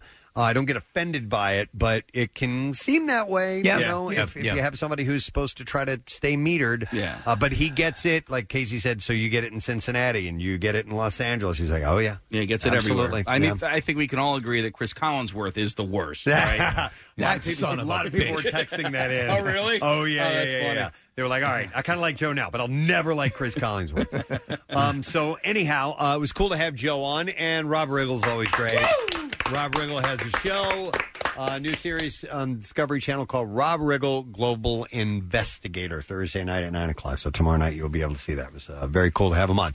Pierre Robert is in the studio, and he's getting set for his radio program. How are you today? Fine, thank you. Wonderful, sir. I'm sure you got some good stuff planned for today. I do. We'll get to that in a moment. Okay. But should we do the letter first? Yes. All right, here we go. Preston and Steve on 93.3 WMMR. Now, the Daily Letter. All right, the Preston and Steve Show is brought to you today by the letter N as in neurotic. All right, and we will give away a 4-pack of tickets for Tenacious D on Friday, the Purple Nurple Tour, Twisting Hard to the Left, with special guest Winchester. That's October 7th at the Met, Philadelphia. Tickets are on sale now at Ticketmaster.com. I tried to... Did Pancake tell you I tried to FaceTime you yesterday? Yes, that my phone was buzzing, and I... Have you ever used FaceTime? You've used FaceTime, of course. Yes, I don't use it often. I took a chance. And then I was just going on the air, so I handed the phone to Pancake, and then I forgot what came of that. And he never told you? He did, and then he didn't remind me. And then I think it was about a shout out to somewhere. No. I was donating blood yesterday, and all the workers there were really excited that I was there. And one of them goes, "Hey, you're going to call Pierre?" And I go, "Well, I could do that if you want." So they wanted to say hi to you, and I was going to FaceTime all these phlebotomists, all these workers from the... Dang me. They ought to get a rope and hang me. Hang from the high. So I'm sitting there, and I'm waiting. I'm like, he should be calling back any moment now. And I waited, and I'm like, I think he got busy. So Pancake forgot to tell me. That's what I knew it. I mean, I wouldn't. I usually would blame any incompetence on me. Believe me, it starts with me and usually ends with me. But listen, we love Pancake, but we learned earlier that he was basically patient zero for the coronavirus, and this. I'll say now, remind me that I've got to do the something or other, and he'll go absolutely. And then he forgets. And then I don't get whatever the something or other was done. And then I'll go, now, in the next break, remind me I've got to do this. Yes, absolutely. He forgets. I would love to edit you into some footage of like a NASA launch and like, the flight go, no go. And then just in the corner of that huge sprawling room, you hear, "Oh, dear." You would not want to hear that. Great moments. No. If they had a camera. You go, no go for launch. Oh, dear. You're the camera, when you're not on the air. It would be interesting for all of our shows. Jackie's particularly, just to see him chewing the pens would be fascinating. When you say chew, I don't know if people really can understand. No, it's devour. I mean, it's great white shark chewing. Yeah. You talked about the tiger eating all the remnants. Yeah. I mean, he doesn't eat them, but there must be there must be 5 pounds of plastic in his internal system just by shavings of the pens that I've seen rawhides look better after my dog's been with him for like an He hour. must crack fully functional automotive parts. It's very possible. NASA's looking for Jackie, actually. And we got him human chew toys. I told you that. Yes. Yeah. Did he ever chew on them? Brent and I gave them to him. We made a video of it, and we forgot to post it. Pancake, remind me to post that video. All right. So in a year or so, we'll get that video up. But I found a website, or I said, Pancake, find a website that's got human chew toys, and blank if they don't have it. Yeah. And I ordered 2 or 3 of them. One was a skull, which I thought he would like. Oh, yeah. And on a necklace, no less. So you can just reach down and like pull a teething ring. Yeah. Your chewy thing. And I don't know that he's used it or not. So we'll find out. All right, please do. What's happening on the show today? Well, we're going to have some fun because it is April Fool's Day. So we're just going to do cover songs for the Workforce Box. There's That's so cool. many, zillions and zillions and zillions. And what was the cover song Billy Joe's doing this week? You mentioned. Yeah, I'd have to dig it back up. It was a That's all song I wasn't familiar with. Yeah, it didn't. But I mean, that one from last week. I think We're Alone Now. It's really good. We played that. It's like 2 minutes long, and it sounded blank and great. That guy can make anything sound great. So, yeah, we'll have some fun with cover songs. There are a zillion of them, some of which have been even played on MMR. Well, sometimes it's the case that the cover song is better than the original version, and that has Right. happened a couple times. Right. Yeah. Corey, we have a great version of Corey Taylor coming in on Jackson's show and covering Tom Petty. So you just never know. But we'll have fun with that. I think it'll be a nice April Fool's tribute. I'm sure it will. From your premium April Fool being me.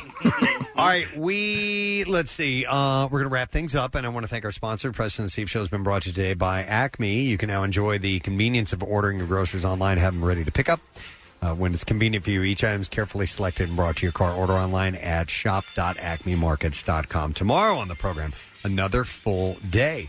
Man, G Love is going to be on our show. Wow. Love it. I love G. We have not talked to Garrett in a long, long time. We go way, way, way back with him. Oh, yeah. Back to the WDRE days. So we'll see what's going on with him. We're also going to have Ty Burrell of Modern Family. I love is tonight is second to last or the last Modern Family episode. Oh, no. And he's also on that animated series on Fox, the new one. Really good. And we're also going to have Case Akbar. You're going to have to remind Baja me. Biamila. Baja Biamila. Yeah, I always, is that a G? Yeah, so I can't remember if the G is silent or not. So it's either Baja Biamila or Gabaja Biamila. Honestly, No, I think it's the first one. Yeah? It's Baja Biamila. He was from Ninja Warrior Challenge. He's a great interview. He's a very inspiring individual. Very I think he much might so. be somebody we want to hear from in these trying times. In these uncertain times. So that's going to be cool. We'll be full tomorrow, and obviously we have the Rock Refund. Pierre's got that coming up twice as well. Oh, yes, so I forgot to mention that. Listen up for your chance. Pancake, remind me to mention that. You have a system. I got it, man. That's it. We are done. Rage on. Have a great day, and we'll see you tomorrow, Dan. Bye-bye. The Preston and Steve Love You, Hate You line. To all the non-essential workers, if you're outside working out, use the sidewalk. Some of us still have to work and deliver. Get the out of the street. Next message. Secret time. I want to have sex with Flo from the commercials, but she's got to be wearing her uniform. Secret time. Next message. I woke up this morning. I see weeds all over my lawn. I see weeds all over my mulch beds. The shrubs need to be pruned. It's all because of Carol Baskin. The Preston and Steve Love You, Hate You line. Call 484-434-1333. MMR rocks. Brought to you by DellToyota.com and DellChevrolet.com. Jack, sell them for less. This is Norris Howard from Checkpoint XP on Campus, your #1 resource for college esports and the world beyond. Whether it's finding out who Maryville stomps out next in League of Legends or whoever the top school is in college Call of Duty, we have the rundown for you. Get the Checkpoint XP on Campus podcast at bpodstudios.com, Apple Podcasts, Google Podcasts, Spotify, or wherever you get your podcasts.